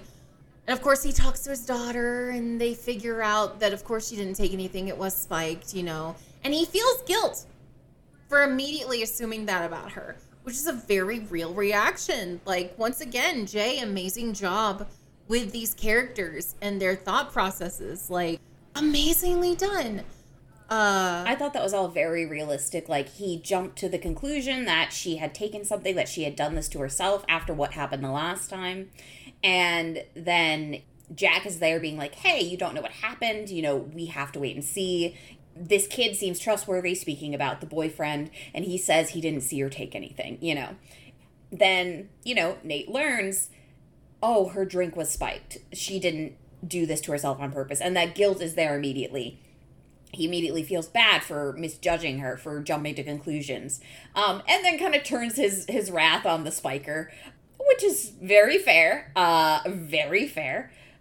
Did you want to talk about the spiker? You have a look on your face, Roxy. Andy has a look too, though, and I've talked a lot. Andy, do you want to talk? Andy be mad all day. You want to talk about the spiker? Speaking as a parent, you will always be super duper fucking ready to go to war for your kid. And I did not give birth to this child. I adopted this child when they were an adult. I know I refer to them as a child. They are not. Literally, they will come home from work and someone will have said something mean at work. And I'm like, who am I killing? Where am I going? Post up. Walmart parking lot. Let's go. But so the spiker arrives at the hospital. We discover it was Adam's ex-girlfriend trying to get at Adam, not Cass. She didn't realize what would happen. She thought he would just, like, act a fool at the party or something, and people would make fun of him. Yeah. She didn't realize what would happen. She thought he'd, like, throw up, stumble around, and then be fine. You know, like, she wasn't trying to kill anybody or hurt anybody, really. But... And she goes and apologizes. Yeah. And Nate does have some anger, but I don't feel it's on the level of a parent's wrath. And Andy, if you want to go more into that, that's... I'm just saying that if someone had spiked my kid, I would allow them to make the final decision, but I would encourage them greatly to seek recompense. Man, just have someone come on. Are you fucking serious? You don't have anything better to do than slip ketamine in people's drinks? Go get a fucking job. I don't know. Do something else. Goddamn. Go vote. At least do some community service. Jesus Christ, Molly. I also heard. Yeah, I feel like more justice should have been served in that situation. I don't think they should have thrown the book at her, but I think they should have reported it and then been like, we don't want to press charges, but we want her to do community service or something. Like, we don't want this on her record forever. It was a dumb mistake by a teenager. However, she does need to, like, learn a lesson here, you know, like, we don't want it on a record, but can you do something, you know, like. You know what Nate should have done? Talk to her goddamn parents. Yeah. Yes. Nate should have talked to her parents. Oh my god. She just gets away with it because they're like, yeah, we don't want to ruin her life. There are other options. Yeah, and honestly, that kid. Yeah, that kid. Granted, that kid did something much worse. But also ruined his life. But also, you know, like, there should have been consequences for this girl, and you don't, you know, she didn't end up killing anybody, but she very well could have. She drugged somebody without their consent. She was seeking revenge in a way that was seriously fucked up. Like, she needed some intervention. She needed some consequences. Like, she needed to go to therapy. She needed a lot of things, and I feel like that was very much just brushed over. She uses the excuse of she was tipsy, and I'm just like, bitch, the worst thing I've done when I've been tipsy is gone to Taco Bell. Like, that's not an excuse. Your inebriated self does not excuse your actions. Yeah. Stop You're it. still... You don't drug someone because you're tipsy. Like, that's not, like, a thing you do when you're tipsy. Like, that's not a normal train of thought. I threw up. I had a little too much to drink. It's time to spike somebody's drink. Jesus Christ. And they just let her fucking go. Anyway, this proves as a plot point to further their relationship, so that's cool. Roxy likes this book, I think, but you couldn't tell right now. I did like this book a lot. We're tearing it apart because we liked it. Yeah. That's what I do to things I like. Anyway. Oh, baby. Don't make Promise? the face. Stop it. She's getting wrinkles again, guys. I just want a compilation of all the times, like, y'all flirt with me and my face scrunches like a prune. You mean like a prude? Hey, yo. I got her again. Stop making me have wrinkles. Okay, sorry. Okay, smooth the face out. You're gonna need a little Okay, we're ice good. roller after you deal with us. Okay, I'm good. I'm good. It's so funny. Side note, my aunts on the Middle Eastern side of the family very much stay out of the sun, very much like facial creams, like, don't smile too much, Aziz, don't have the wrinkles. It's very funny how we try so hard to not show any signs that we've lived our lives on our faces. Anyway. Well, and I just want to say my family is very much like the exact opposite. Coming from... Get sun, you know. Yeah, like, coming from the Italian side of things, like, you know, we all have, like, incredibly expressive eyebrows. We use our eyebrows a lot, so we all have, like, the deep forehead wrinkles, and it's just, like, a thing, like, Yes. you know, from a very young age, we were like, use that face, express it. Get those wrinkles. Go out in the sun. You know, like, it's very much a different cultural, like... Yeah. And, you know, it makes sense when you see, like, old Italian ladies, and they're, like, all wrinkles and mustaches. Known as just, like, a board of wood. All those lines. Oh, my Nani. Oh.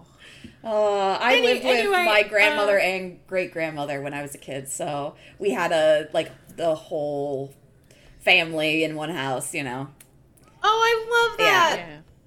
So them going to the hospital together is used as a point to further their relationship. It's a crisis they navigate together, and they get closer for it, and it is very sweet.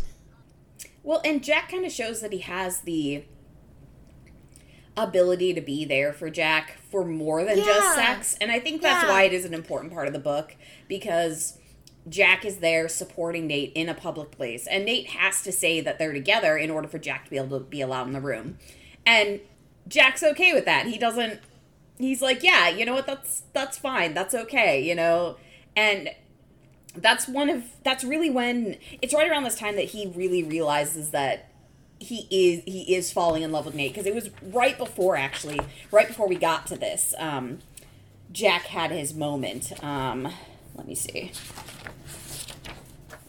Okay, so I'm gonna go backwards in time a little bit to Jack's moment of clarity, which I have noted specifically here as post-nut clarity for anybody listening. I'll get a little bit of sexy bits too, because we haven't gotten anything yet. Go a little further. Okay. This is going to have some mentions of said trans fucking. Andy, if you do want to take your headphones off so as not to be thinking of other people. Jack wished he could see Nate's face at the moment of release, because the sounds he made were intense. Finally, he allowed himself to wrap a hand around his erection and stroke, clenching around Nate's cock as he sought his own release. "You didn't come yet?" Nate asked. "No, nearly." "Yeah, come on." Nate started to move again, pistoning his hips into Jack as Jack jerked off. "Oh, fuck," Jack gasped. "Of course, I forgot you can just keep going."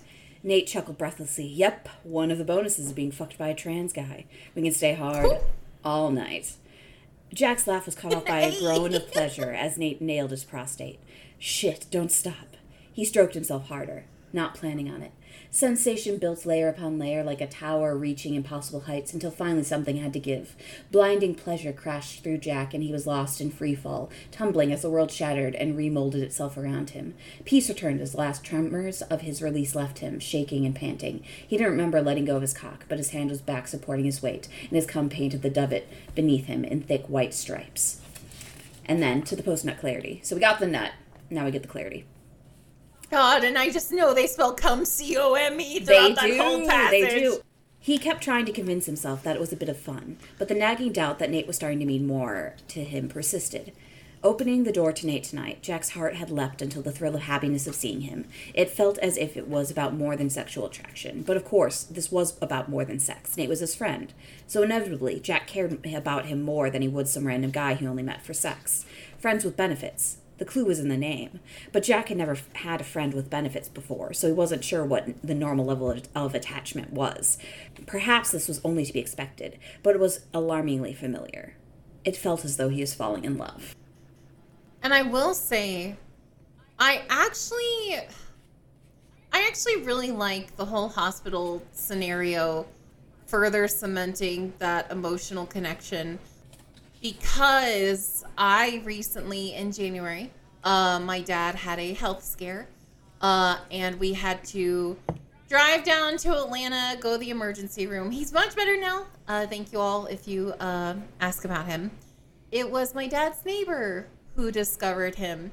I had never met this man before, but as soon as we saw each other in the ER, we gave each other a huge hug.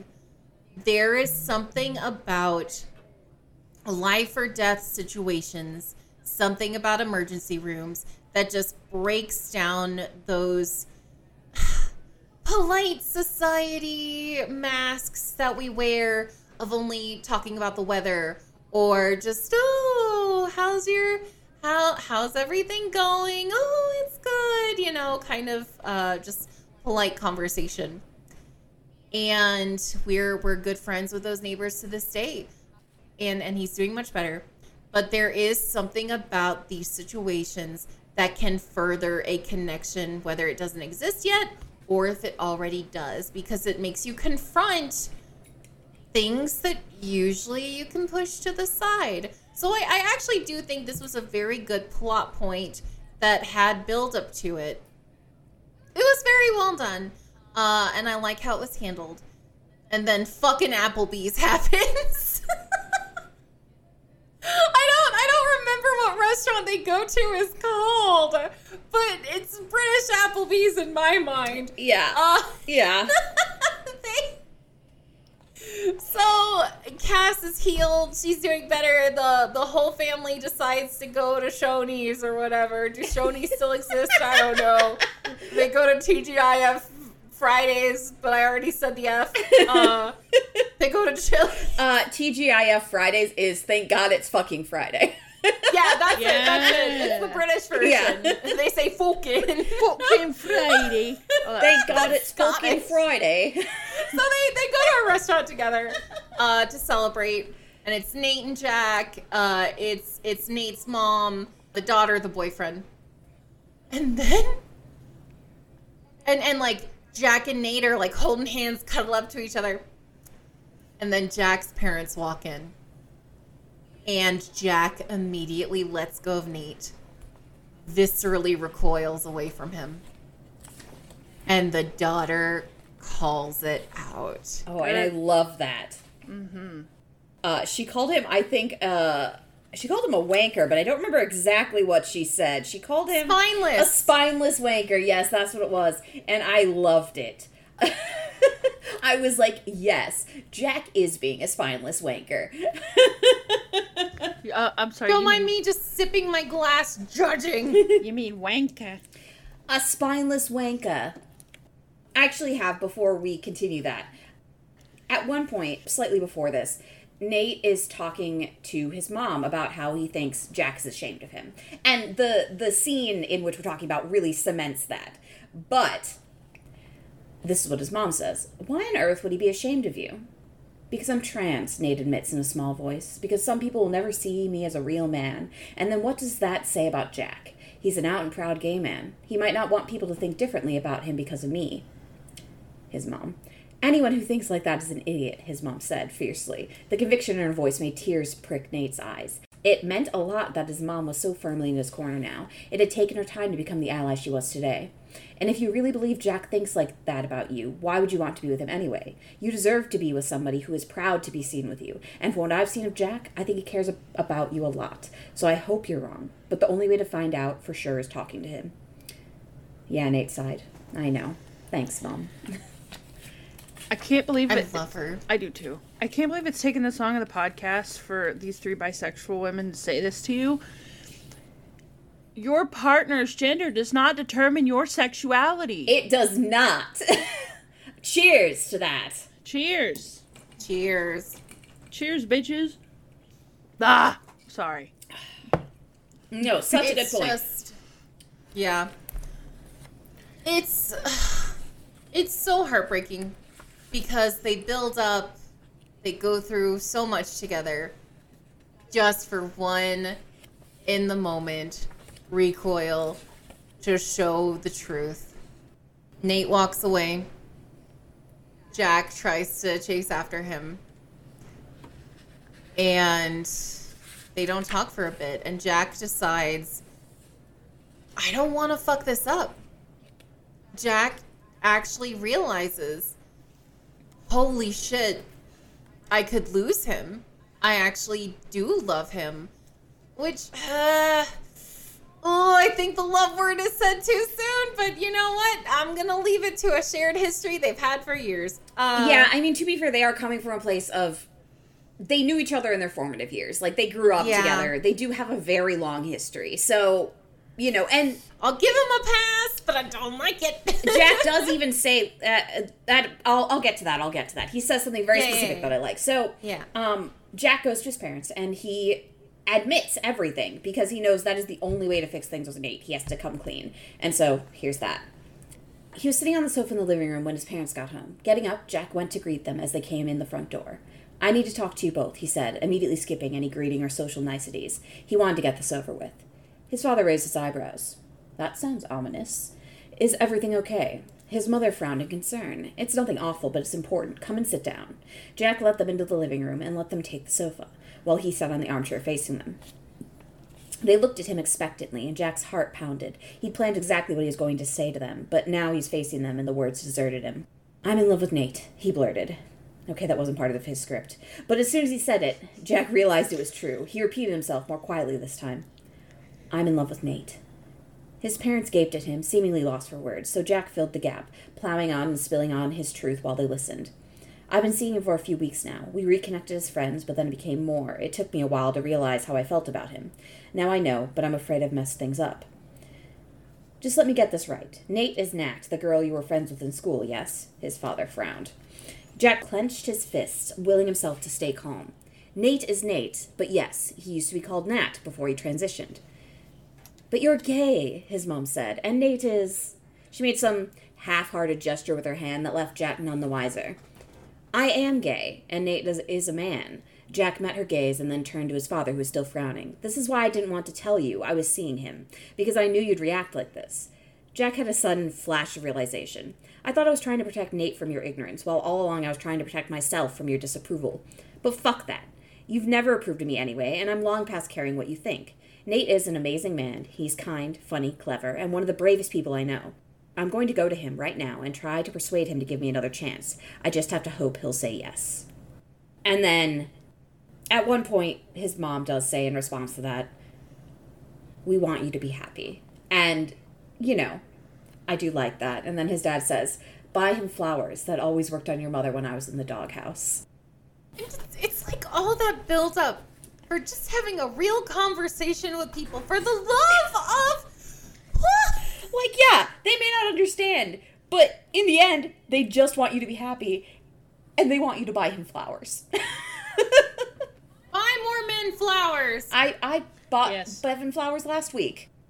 I tried to get Ben to tell me what his favorite flowers were, and he won't let me get him flowers. And I'm like, I want to get you flowers. And by say won't let me, I mean he won't tell me. So he's like, anything's fine. I'm like... Just get ones that are his favorite color. I just get Bevan purple true. flowers. That I think smell nice. I got my spouse these cute little pink flowers in a pot. Yeah. Because, we don't want them to die. So we get ones that are already in a pot. So, moral of the story, get more men flowers. They like it too. Yeah. So, apologizes, takes the flowers.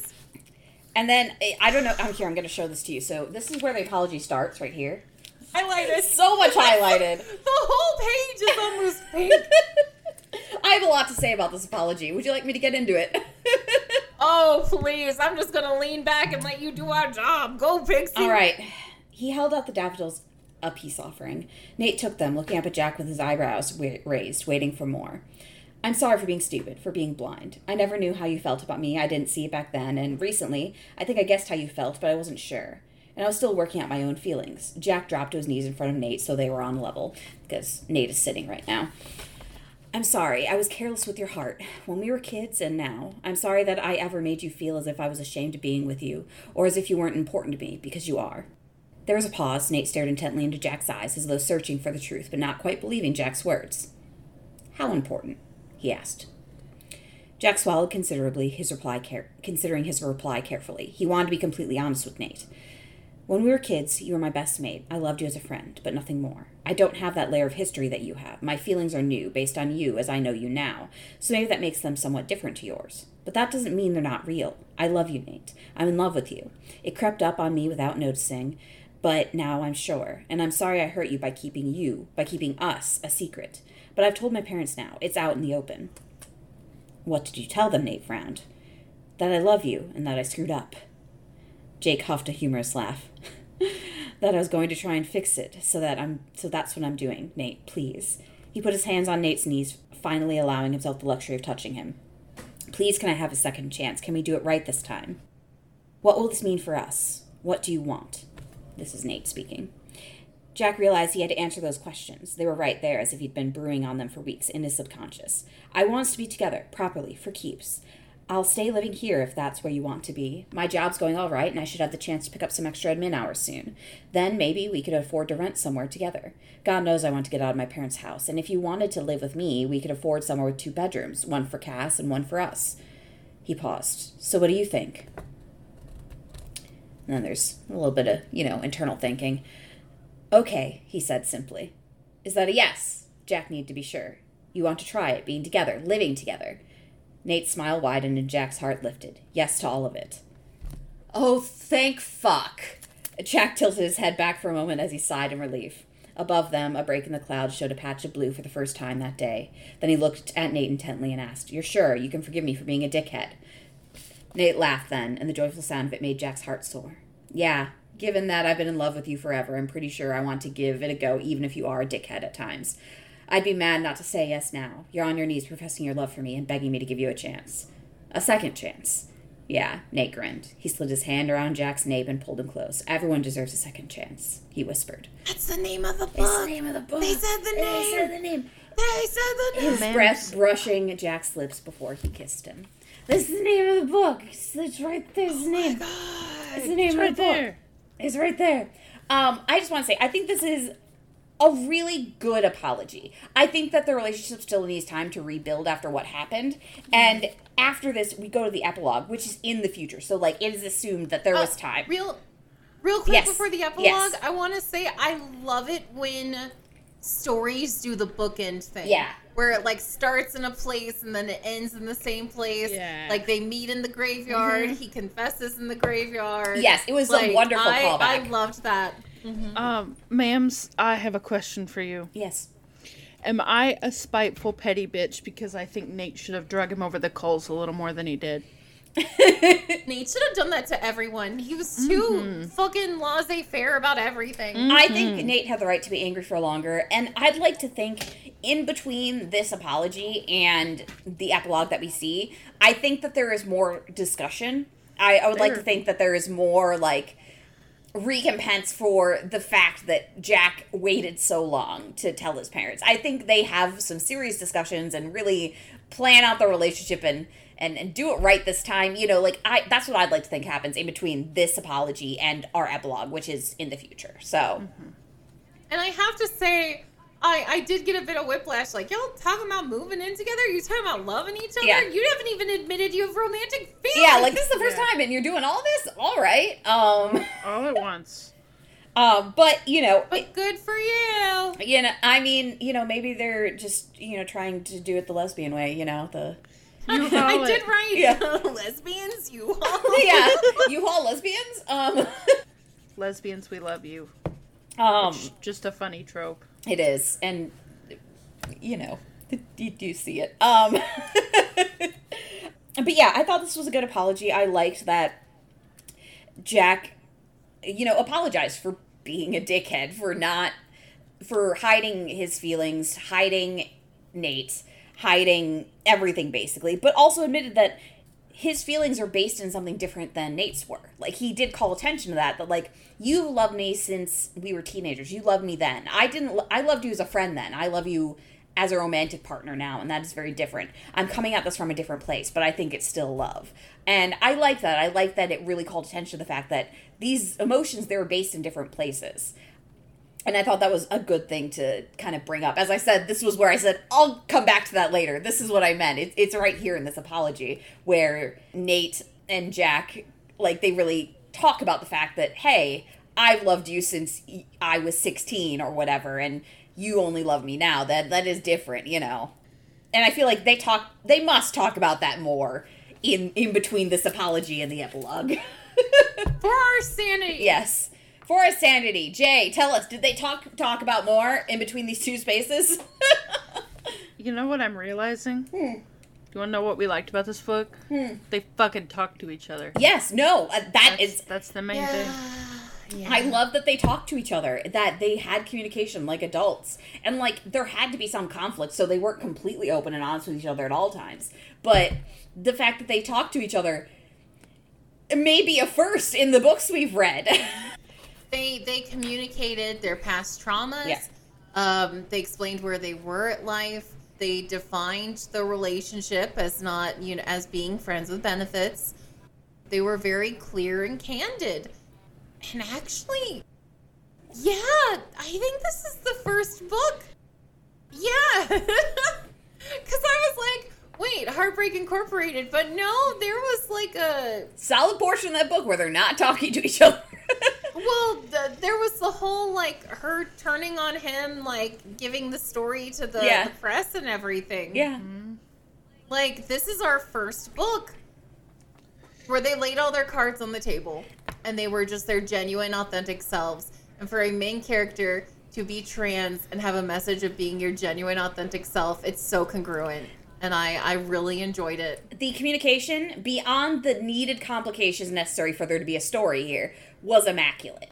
Like, they communicated, they told each other where they were at, they talked to each other during sex. I have so many scenes highlighted where they're just, like, discussing things during sex, being like, hey. Like, is this good for you? Are you comfy? Yeah, like, is this going well? Like, what do you like? Show me what you like. And it was so nice to just see that communication across the board. You know, they were talking to each other about their lives, they were talking to each other about their feelings, and even during sex, they were laughing and talking to each other about what they liked.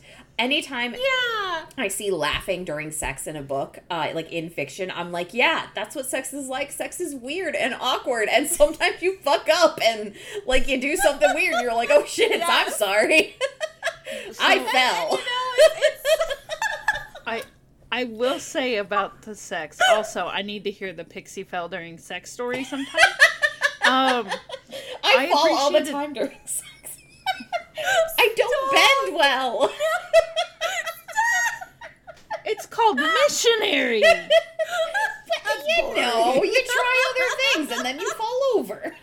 Tell Bevan to install your swing better. I was drinking! Oh, anyway, epilogue. Talk about the sweet-ass epilogue. Something I appreciated in this book in regards to the sex scenes, because, like, whenever I was able to push through my mental wall of my child, that sounds so creepy. Ugh. I hate it when you phrase it that way. Well, I don't know how else to phrase it. I really kind of want to cut all that out. Someone I know. Yeah. When I get through the wall of it being someone I know, like, in my head, and I'm able to push through that and see these two random British dudes, I appreciated the attention paid to terminology. Mm-hmm. It's very nice, because terminology is a big deal in the trans community. Some people, the words really fucking matter, and some people, the words really don't, because there's not one box for a community that doesn't exist. And I just appreciated that, like, he expressed very plainly to Jack, like, it makes me dysphoric if you call it this, this, or this. You will call it this, or we will not be... This will not happen. And it was just nice. I thought that was really cool. Well, and anyway, most of my experience reading, like, trans protagonists have been in fan fiction. And this is honestly better described and better written and better, like, the sex scenes, the terminology, the, like, characters communicating is better than any of the fan fiction I'd read in regards to that. Like, I learned so much more than I already knew, because I already knew a fair amount, but, like, I was like, I am, as Roxy said, I am learning through these sex scenes, and I thought that was really well done, and that's why the fanfiction I'm bringing today doesn't actually have a trans masked protagonist, because I didn't think there was necessarily anything better I could bring on that front in that regard, because this does such a fantastic job, but it's the story that I immediately thought of when I saw the summary for this book, so. Now, before I talk about the epilogue, is there anything else we want to... I think I've covered everything I want to say before that blog. I think I've talked about it all. I think I'm good. I'm so sorry I keep bouncing around like a crazy person, but I'm here. So, the epilogue is very short and sweet. We come across a scene where they're celebrating Nate's birthday. Both sets of parents are there. Daughter's there. Her boyfriend's there. They're in a little garden and they're having cake, and it's just a beautiful, nice setting. Of course, Jack's parents are a bit stiff at moments, but they are genuinely trying, and their hearts do seem to be in good places, which is a good start. And they've rented a house, made it their own. It's very sweet. And we end the book with a double proposal, which is just so cavity-inducingly adorable. It is so adorable.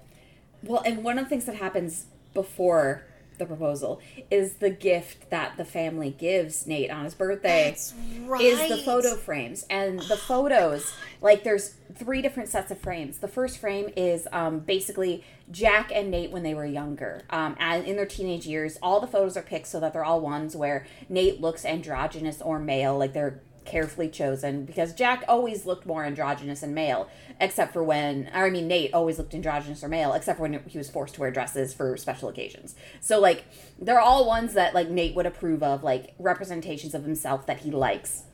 Yeah, gender-affirming. Yeah, gender-affirming representation photos of their younger years of them together. And then the second frame is basically Cass and Nate. It is, when Cass was born. It is Cass as a child. It is Cass, Nate, and Jack all together. Like, it is, like, showing their family and how it came to be. And then the very last frame is basically empty.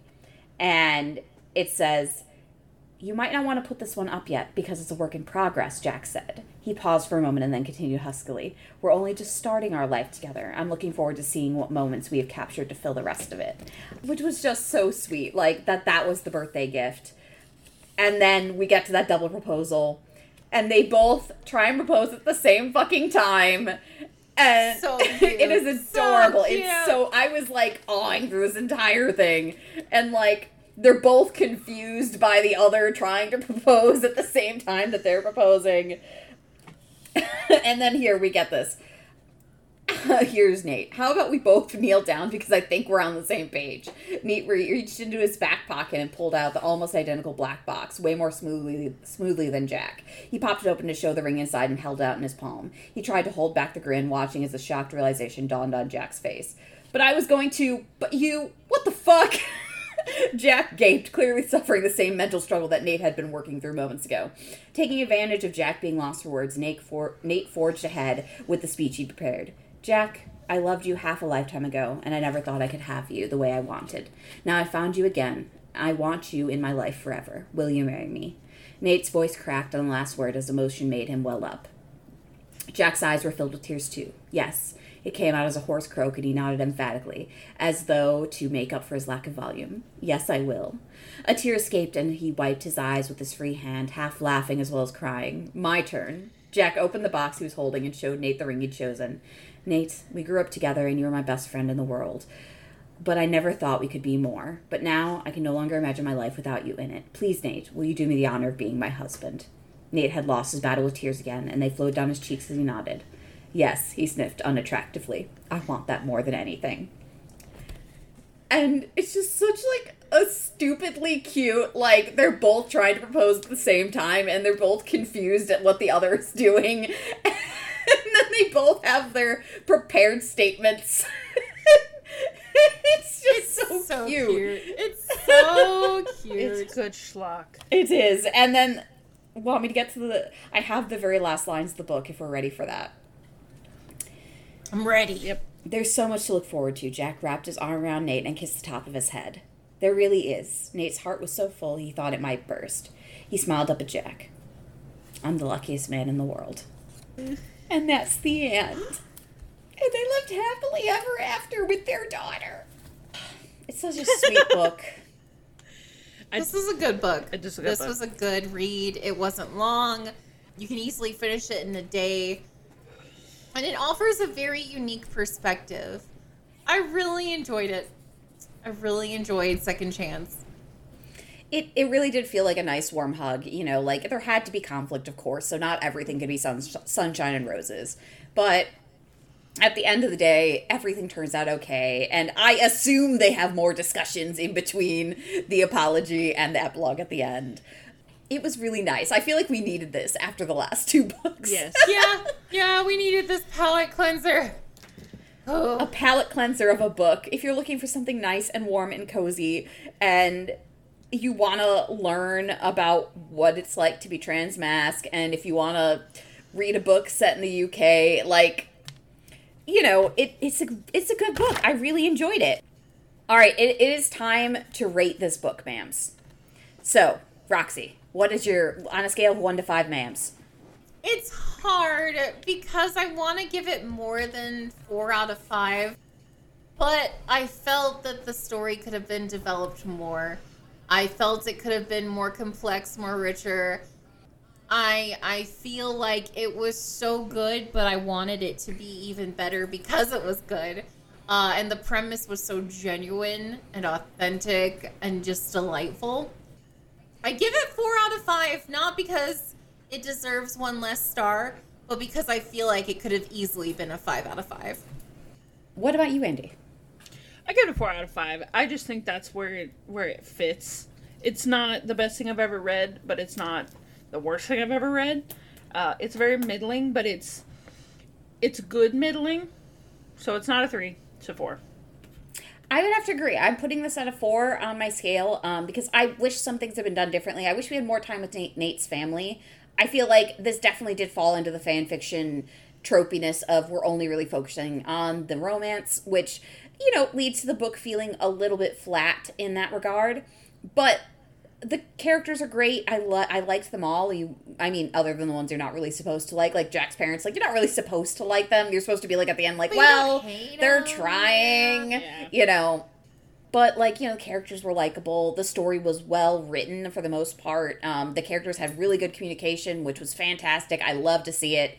And I would recommend this book. I'm not going to say, when I recommend this book, I'm not going to say it's going to blow your mind. But I am going to say, if you want something soft, if you want something cozy, if you want something that leaves you feeling good at the end, read Second Chance. It's sweet, it's a quick read, and you're going to come out of it knowing a lot more, most likely.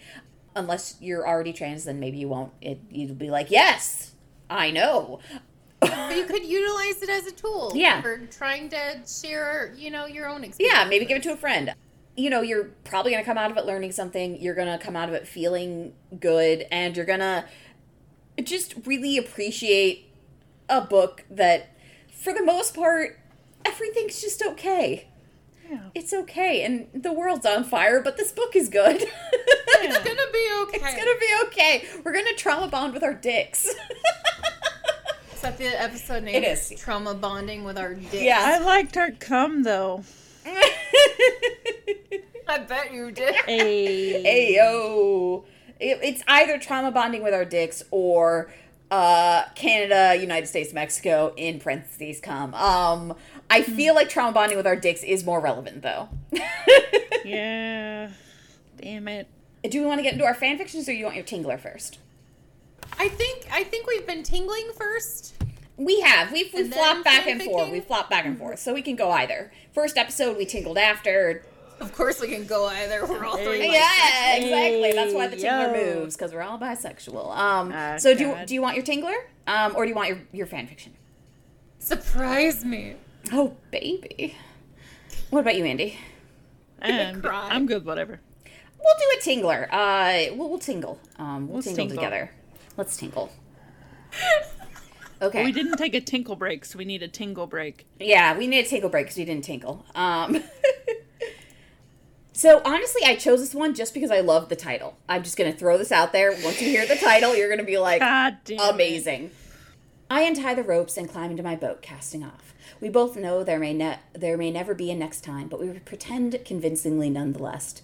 Now I'm drifting farther and farther away from the shore, and while I expect my anxieties regarding the modern world to drift away as well, they appear to stay exactly where they started. Give it time, I think to myself. I set a course for my tiny island and then watched the seemingly endless horizon before me, happy to be on my way. Behind, Largo continues to wave until he's nothing more than a tiny pinpoint in the distance. I take in a deep breath. The sea air fills my lungs with a natural sense of rejuvenation. Out here, none of my doubts or worries will be able to find me. Out here, it's just me and the ocean. Not another soul for miles and miles. I begin to hum a song, just making up as I go, while the ship drifts onward. Every second taking me farther and farther away from the mainland, from economic collapse or nuclear annihilation. Soon the minutes turn into hours, the sun moving farther across the sky until it eventually begins its descent towards the horizon line, changing the color of the surrounding blue to a blossoming red and violet. It's a beautiful sight, but in this moment I wonder I can't help to notice something strange in the water. I rub my eyes and look again, trying to make out the shape that bobs gently in the waves, just some 40 yards off the front of my boat. I'm miles and miles from the land in any direction, but it's still quite possible this could be nothing more than a floating log. Still, there's something about the object that gives me pause, an unusual angularity that seems nothing short of unnatural. Closer and closer I get until I'm right upon the object, looking down over the side of the boat with great concern. "Hey there," comes a relaxed voice. The figure in the water is now in full view, revealing himself to be the word "Okay" in huge, well-defined letters. The word is wearing a pair of sunglasses and sipping on a tall glass of chocolate milk as he lays out on an inner tube, half submerged in the icy waters of the deep, deep ocean. "Oh my God," I stammer. Are you okay? How long have you been out here?" This excerpt is from "My butt is comforted by the realization that I'm okay and everything will be all right," which is a message we all need to hear sometimes. Looking for the sexy bits? Well, those secrets are Chuck's and not ours, and we don't kiss and tell. You can find this book on Amazon and Kindle for $2.99. That's the tingler. Dixie, I'm gonna need you to marry me. I'm already married. Fuck. We're gonna have to do a Mormon thing. Okay, we'll talk about that in June. Okay, cool. Do you see why I chose it for this one now? Like, Yeah. See what I did Even there? Yeah, we got it. We got it. Even We got unsettled it. Lola in the background. Yeah. So our fan fiction that we've chosen, Who wants to do their fanfic first? I'll go. There's been like a reboot of Voltron, and I think the show is really freaking cute. Yada yada yada. I don't have a specific fan fiction, but there's a character who I will fight. I swear is Transmask. Their name is Pidge. They're in the show. It's not confirmed, but I swear, any fan fiction involving Pidge is Transmask. If you just look it up, AO3, so many of them, and I highly recommend it. It's not canon, but it is. fuck them. Fuck canon. Yeah. Fuck canon. We ride our own ship into the destiny. So yeah, that's my advice, kids. What about you, Adults, Andy? please no kids. So I have a very particular fanfic I've been dying to bring to you guys, and it's actually not Waluigi, unfortunately for me. And I'm surprised. I'm surprised it's not Waluigi. I could have swore it was gonna be because you were I've seen excited a about lot this of- one. Yeah, I've seen a lot of Transmask Luigi online. There is a lot of Transmask Luigi. It's very interesting, and I like that development for his character. But no, this is actually an Ace Attorney one. Ace Attorney. Ace Attorney. And it made me... Okay, so I have a couple of rules in life. Number 1 is pay your taxes on time. Number 2, never trust a fart. Number 3, never read an uncompleted fan fiction. Those are my 3 rules, okay? 3 rules to live by Andy. Yeah, This and... feels very Ron Swanson. Thank you. Listen up, nope. Thank you. I saw art for this fan fiction and I was like, God fucking damn it. It's not even, the author does not even have the end chapter number. It is 12 chapters out of question mark. And I never fucking do this. And I've been waiting for an update since March. Don't fucking do this. Do not do this to yourself. However, if you love hurting yourself, there's a fanfic based in the Ace Attorney universe that is Apollo Justice and Clavier Gavin. Okay? And it is a Transmask character and a non-binary character. Essentially, Apollo is the Transmask gentleman, and he wants to use the gym, but his gym is under construction. And his friend, Clavier, who is, like, his opposite, like, his main, like, everyone has, like, a rival. It's, like, his main rival. And he has access to a private gym through his apartment building, but they would need to be, like, dating. Quick question. Essentially. Apollo Yes. Justice is the one who has the superpower to see when people are lying, correct? Yes. Okay. Correct. He's the little devil horn Yeah. guy. Short king. Anyway, so they make a deal where Apollo gets access to Clavier's gym, but Clavier's a rock star and a lawyer, and this universe is fucking crazy. But he is like, okay, pretend to be my boyfriend so people are like chill, and I'll let you use my gym. And they're so respectful to each other, and they're both pining. There's a lot of pining, but there's a lot of, like, they're both touch-starved, but they're very, like, considerate. Like, there's at one point in the fanfiction where Clavier uses a towel to help Apollo stretch after working out because he's afraid he's uncomfortable with skin-to-skin contact. Like, it's just so nice. It's just, it's so good. And it made me think of this, because I'm just like, yes. Yes. That sounds so cute. What is I like that. What is the name of this? Who's the author? So on AO3, the name of this fic is The Things We Do for Gym Access. Now, you do have to have an AO3 account to access this, but it's by Queenie The Chu. irony. I know, right? Sorry. The summary, I'll read you the summary and the author's note. When Apollo's gym is closed for renovations, he becomes high-strung, pissed off, and desperate to find a new place that doesn't suck to work out at in the meantime. Clavier has a solution. Date him so Apollo can be his +1 at his condominium's private gym. In parentheses, the author's note. In all caps. This work becomes explicit and it isn't really skippable. Sorry, this was written because Transmasks deserve good smut. You know what? Fucking Hell get yeah. it. Fucking get it. So, yes, it's a T for T fic and it made me very happy. That sounds really fun. I know almost nothing about that universe other than Apollo Justice has a superpower where he can see when people are lying. That's the only thing I know. But that sounds lovely. Yeah. I have a question. How do you spell the author's name? Queenie. Eenychu. Queenie Chew. Adorable. Mm-hmm. So my fanfiction is much less adorable. What have you done? What have you done? This fanfiction is called The Firing Line by the Pinup Chemist on AO3, and that's without any spaces. I read this early on in my Bucky Barnes obsession. He is my Blorbo. But reading Second Chance and even just reading the summary reminded me of the story. It's been like a super long time since I've read this, but I remember enjoying it. As a quick warning to anybody who goes out and reads this, the story does contain attempted suicide, alcohol abuse, and an unreliable narrator. Please heed the warning is on AO3 before reading. Everything is warned, but, you know, it is kind of dark. Whereas Second Chance is very much a story of, like, respect and talking to each other. I'm scared, Corinne. I'm getting scared. The Firing Line is very much, like, the same setup, but, like, instead of they starting with friends with benefits, they're enemies with benefits. Because they used to be best friends. In this case, Steve and Bucky, that's what we're talking about. They used to be best friends, but then one of them, like, they slept together once, and then the other stopped talking to one of them, and it, like, created this rift between them where they both thought they fucked everything up royally, and so now they hate each other. But then they both come back to town. Steve comes back because his mom has cancer, and Bucky is back because he is currently struggling with alcoholism. And they meet up at their old clubhouse that they had made in the woods. They almost immediately start fucking, specifically because Bucky's character is like, "You're angry. I'm crazy. We both feel better if we fucked about it." But also I could see two people doing this. So it's like, it's not unrealistic. Like, people are ridiculous. And so you could go to therapy or you could just fuck about it. Exactly. Yeah, like, that's essentially the story. And, you know, they both have real feelings they need to deal with. And, you know, they discover that the reason they stopped talking to each other was really a misunderstanding. Like, they both slept together and actually really enjoyed it, but they were both afraid of committing and thought the other was mad at them for fucking up their friendship. And, like, then they didn't talk to each other for 10 years, you know. They were pigeons. Yeah, they were being huge fucking pigeons about it.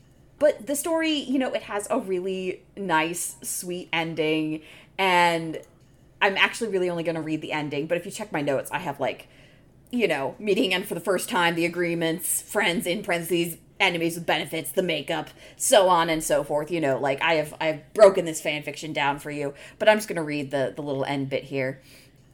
"I heard you're saying, 'Yep, you've got some pain on your face.' 'Sure do.' 'I'm going to kiss you,' Bucky informed him. Steve knocked his shoulder into Bucky's. 'Do it.' Time slowed with their mouths together. Steve didn't care for the taste of cigarettes, but he did like the taste of coffee and Bucky. Neither of them fought the kiss or battled one another. They leaned in, not wanting to let go, breathed through their nostrils, desperate to taste each other wholly, afraid to miss a detail. Mud caked their shoes in the bottom of their jeans. The weight of two grown men made the graffitied plywood at their backs groan and shudder. The stink of cigarettes crowded the stiff winter air, broken only by the strain of the coffee and the stench of the still water and old snow. Steve cupped Bucky's cheek in his palm, paint stuck under his fingernails, and drank him in, languid and tender. No more fighting. When they broke apart, they laughed, forehead against forehead. "Think we can sneak in a quickie before dinner?" Bucky stage whispered. Steve laughed harder. "We can sure as hell try," he said. With his hands tucked into the back pockets of each other's muddy jeans, Steve and Bucky walked back into town together. And then it's the end crossed out with the beginning. And I'm a sucker for an end that's the beginning, let me tell ya. I love it. The story is good. It, you know, heed the content warnings, but I really enjoyed it. It's called The Firing Line by the Pinup Chemist. No spaces, exactly how you think to spell it.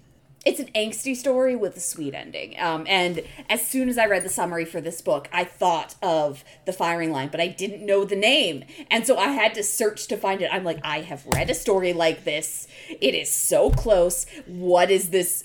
I read this 3 years ago, you know, like, and I found it because AO3 has a fantastic tagging system, and I was able to locate it. So, way to go, AO3. You really pulled one out for me.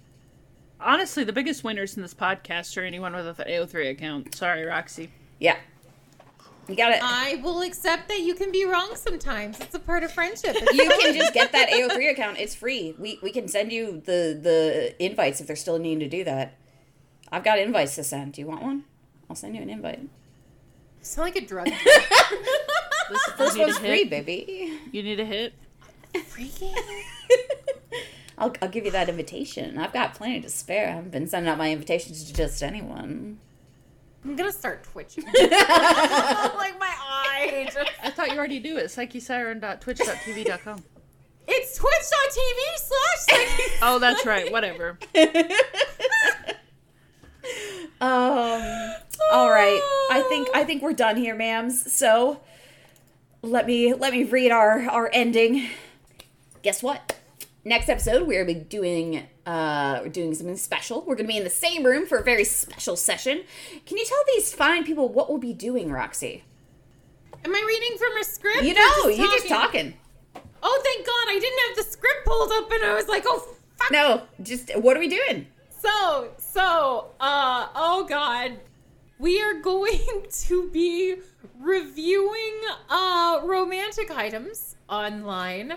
And whatever romantic item the community just really likes our reaction to, within a price point that we agree on, we will purchase. Yes. And we will feature it in some videos. We may put googly eyes on it depending on what the item is. Yeah, it's gonna be a time. We're gonna see what the community sends our way. Yeah, so we're going to be reviewing intimate products. We're going to be reading the reviews, gauging what people think of them, and then assuming, the price point isn't too high, we will purchase. And in theory, the goal is that we will do so once we hit 10 patrons. We currently have 4, so please keep that in mind. We need 6 more patrons, but they can be at the $1 level, baby. We're not. You can take your time. You can take your time. But whatever one, once we get to 10 patrons, we will buy the intimate item of the community's choice, and it'll show up in videos, and if it's something appropriate to do so, we'll put googly eyes on it. Maybe we'll give it a cape, we're going to see what it's going to be. Quick question. Did I know about this? Yes. And I just wasn't paying attention? Yeah, Okay. you just weren't paying attention. Yeah, we're I'm doing sorry. this in You person. left the vote up to me and Pixie. I'm sorry. It's a fantastic fucking idea. I've been swamp brain this week, but yes, I wholeheartedly support this. Thank you. Yeah, that's what we're doing. You support women's wrongs. I'm just picturing one that's like a suction cup just hanging out. Yeah, exactly. Yeah, so, that's what What we're... if you put 2 of them and then put books on it? So it's like the bookshelf of all the books we've done. I want to get one of those placards to make it look like like when you deer hunt and you cut the head off and you put Oh, it fuck off. It's just a camo dick. Oh. Where did it go? Oh, God. Pixie, end the episode. End it. I'm done. So yeah, that's what we're doing next session, so keep an eye out for that. Looking for hot content and even hotter vibes? Check out our Patreon. You can find it linked on our Twitter, WBTYMPod. You can also find us on Instagram with the same name. We have a Facebook page. If you're into that kind of thing, please follow, rate, and leave a review on the podcast platform of your choice. Tell a friend, chase down a coworker. We've got so much love to give, and we need your help to spread it. Finally, we'd like to thank Acorns for our theme song. This has been Wham Bam Thank You Man. We hope we left you thoroughly satisfied. Together now, get flirty and stay dirty. Bye, everyone. Woo!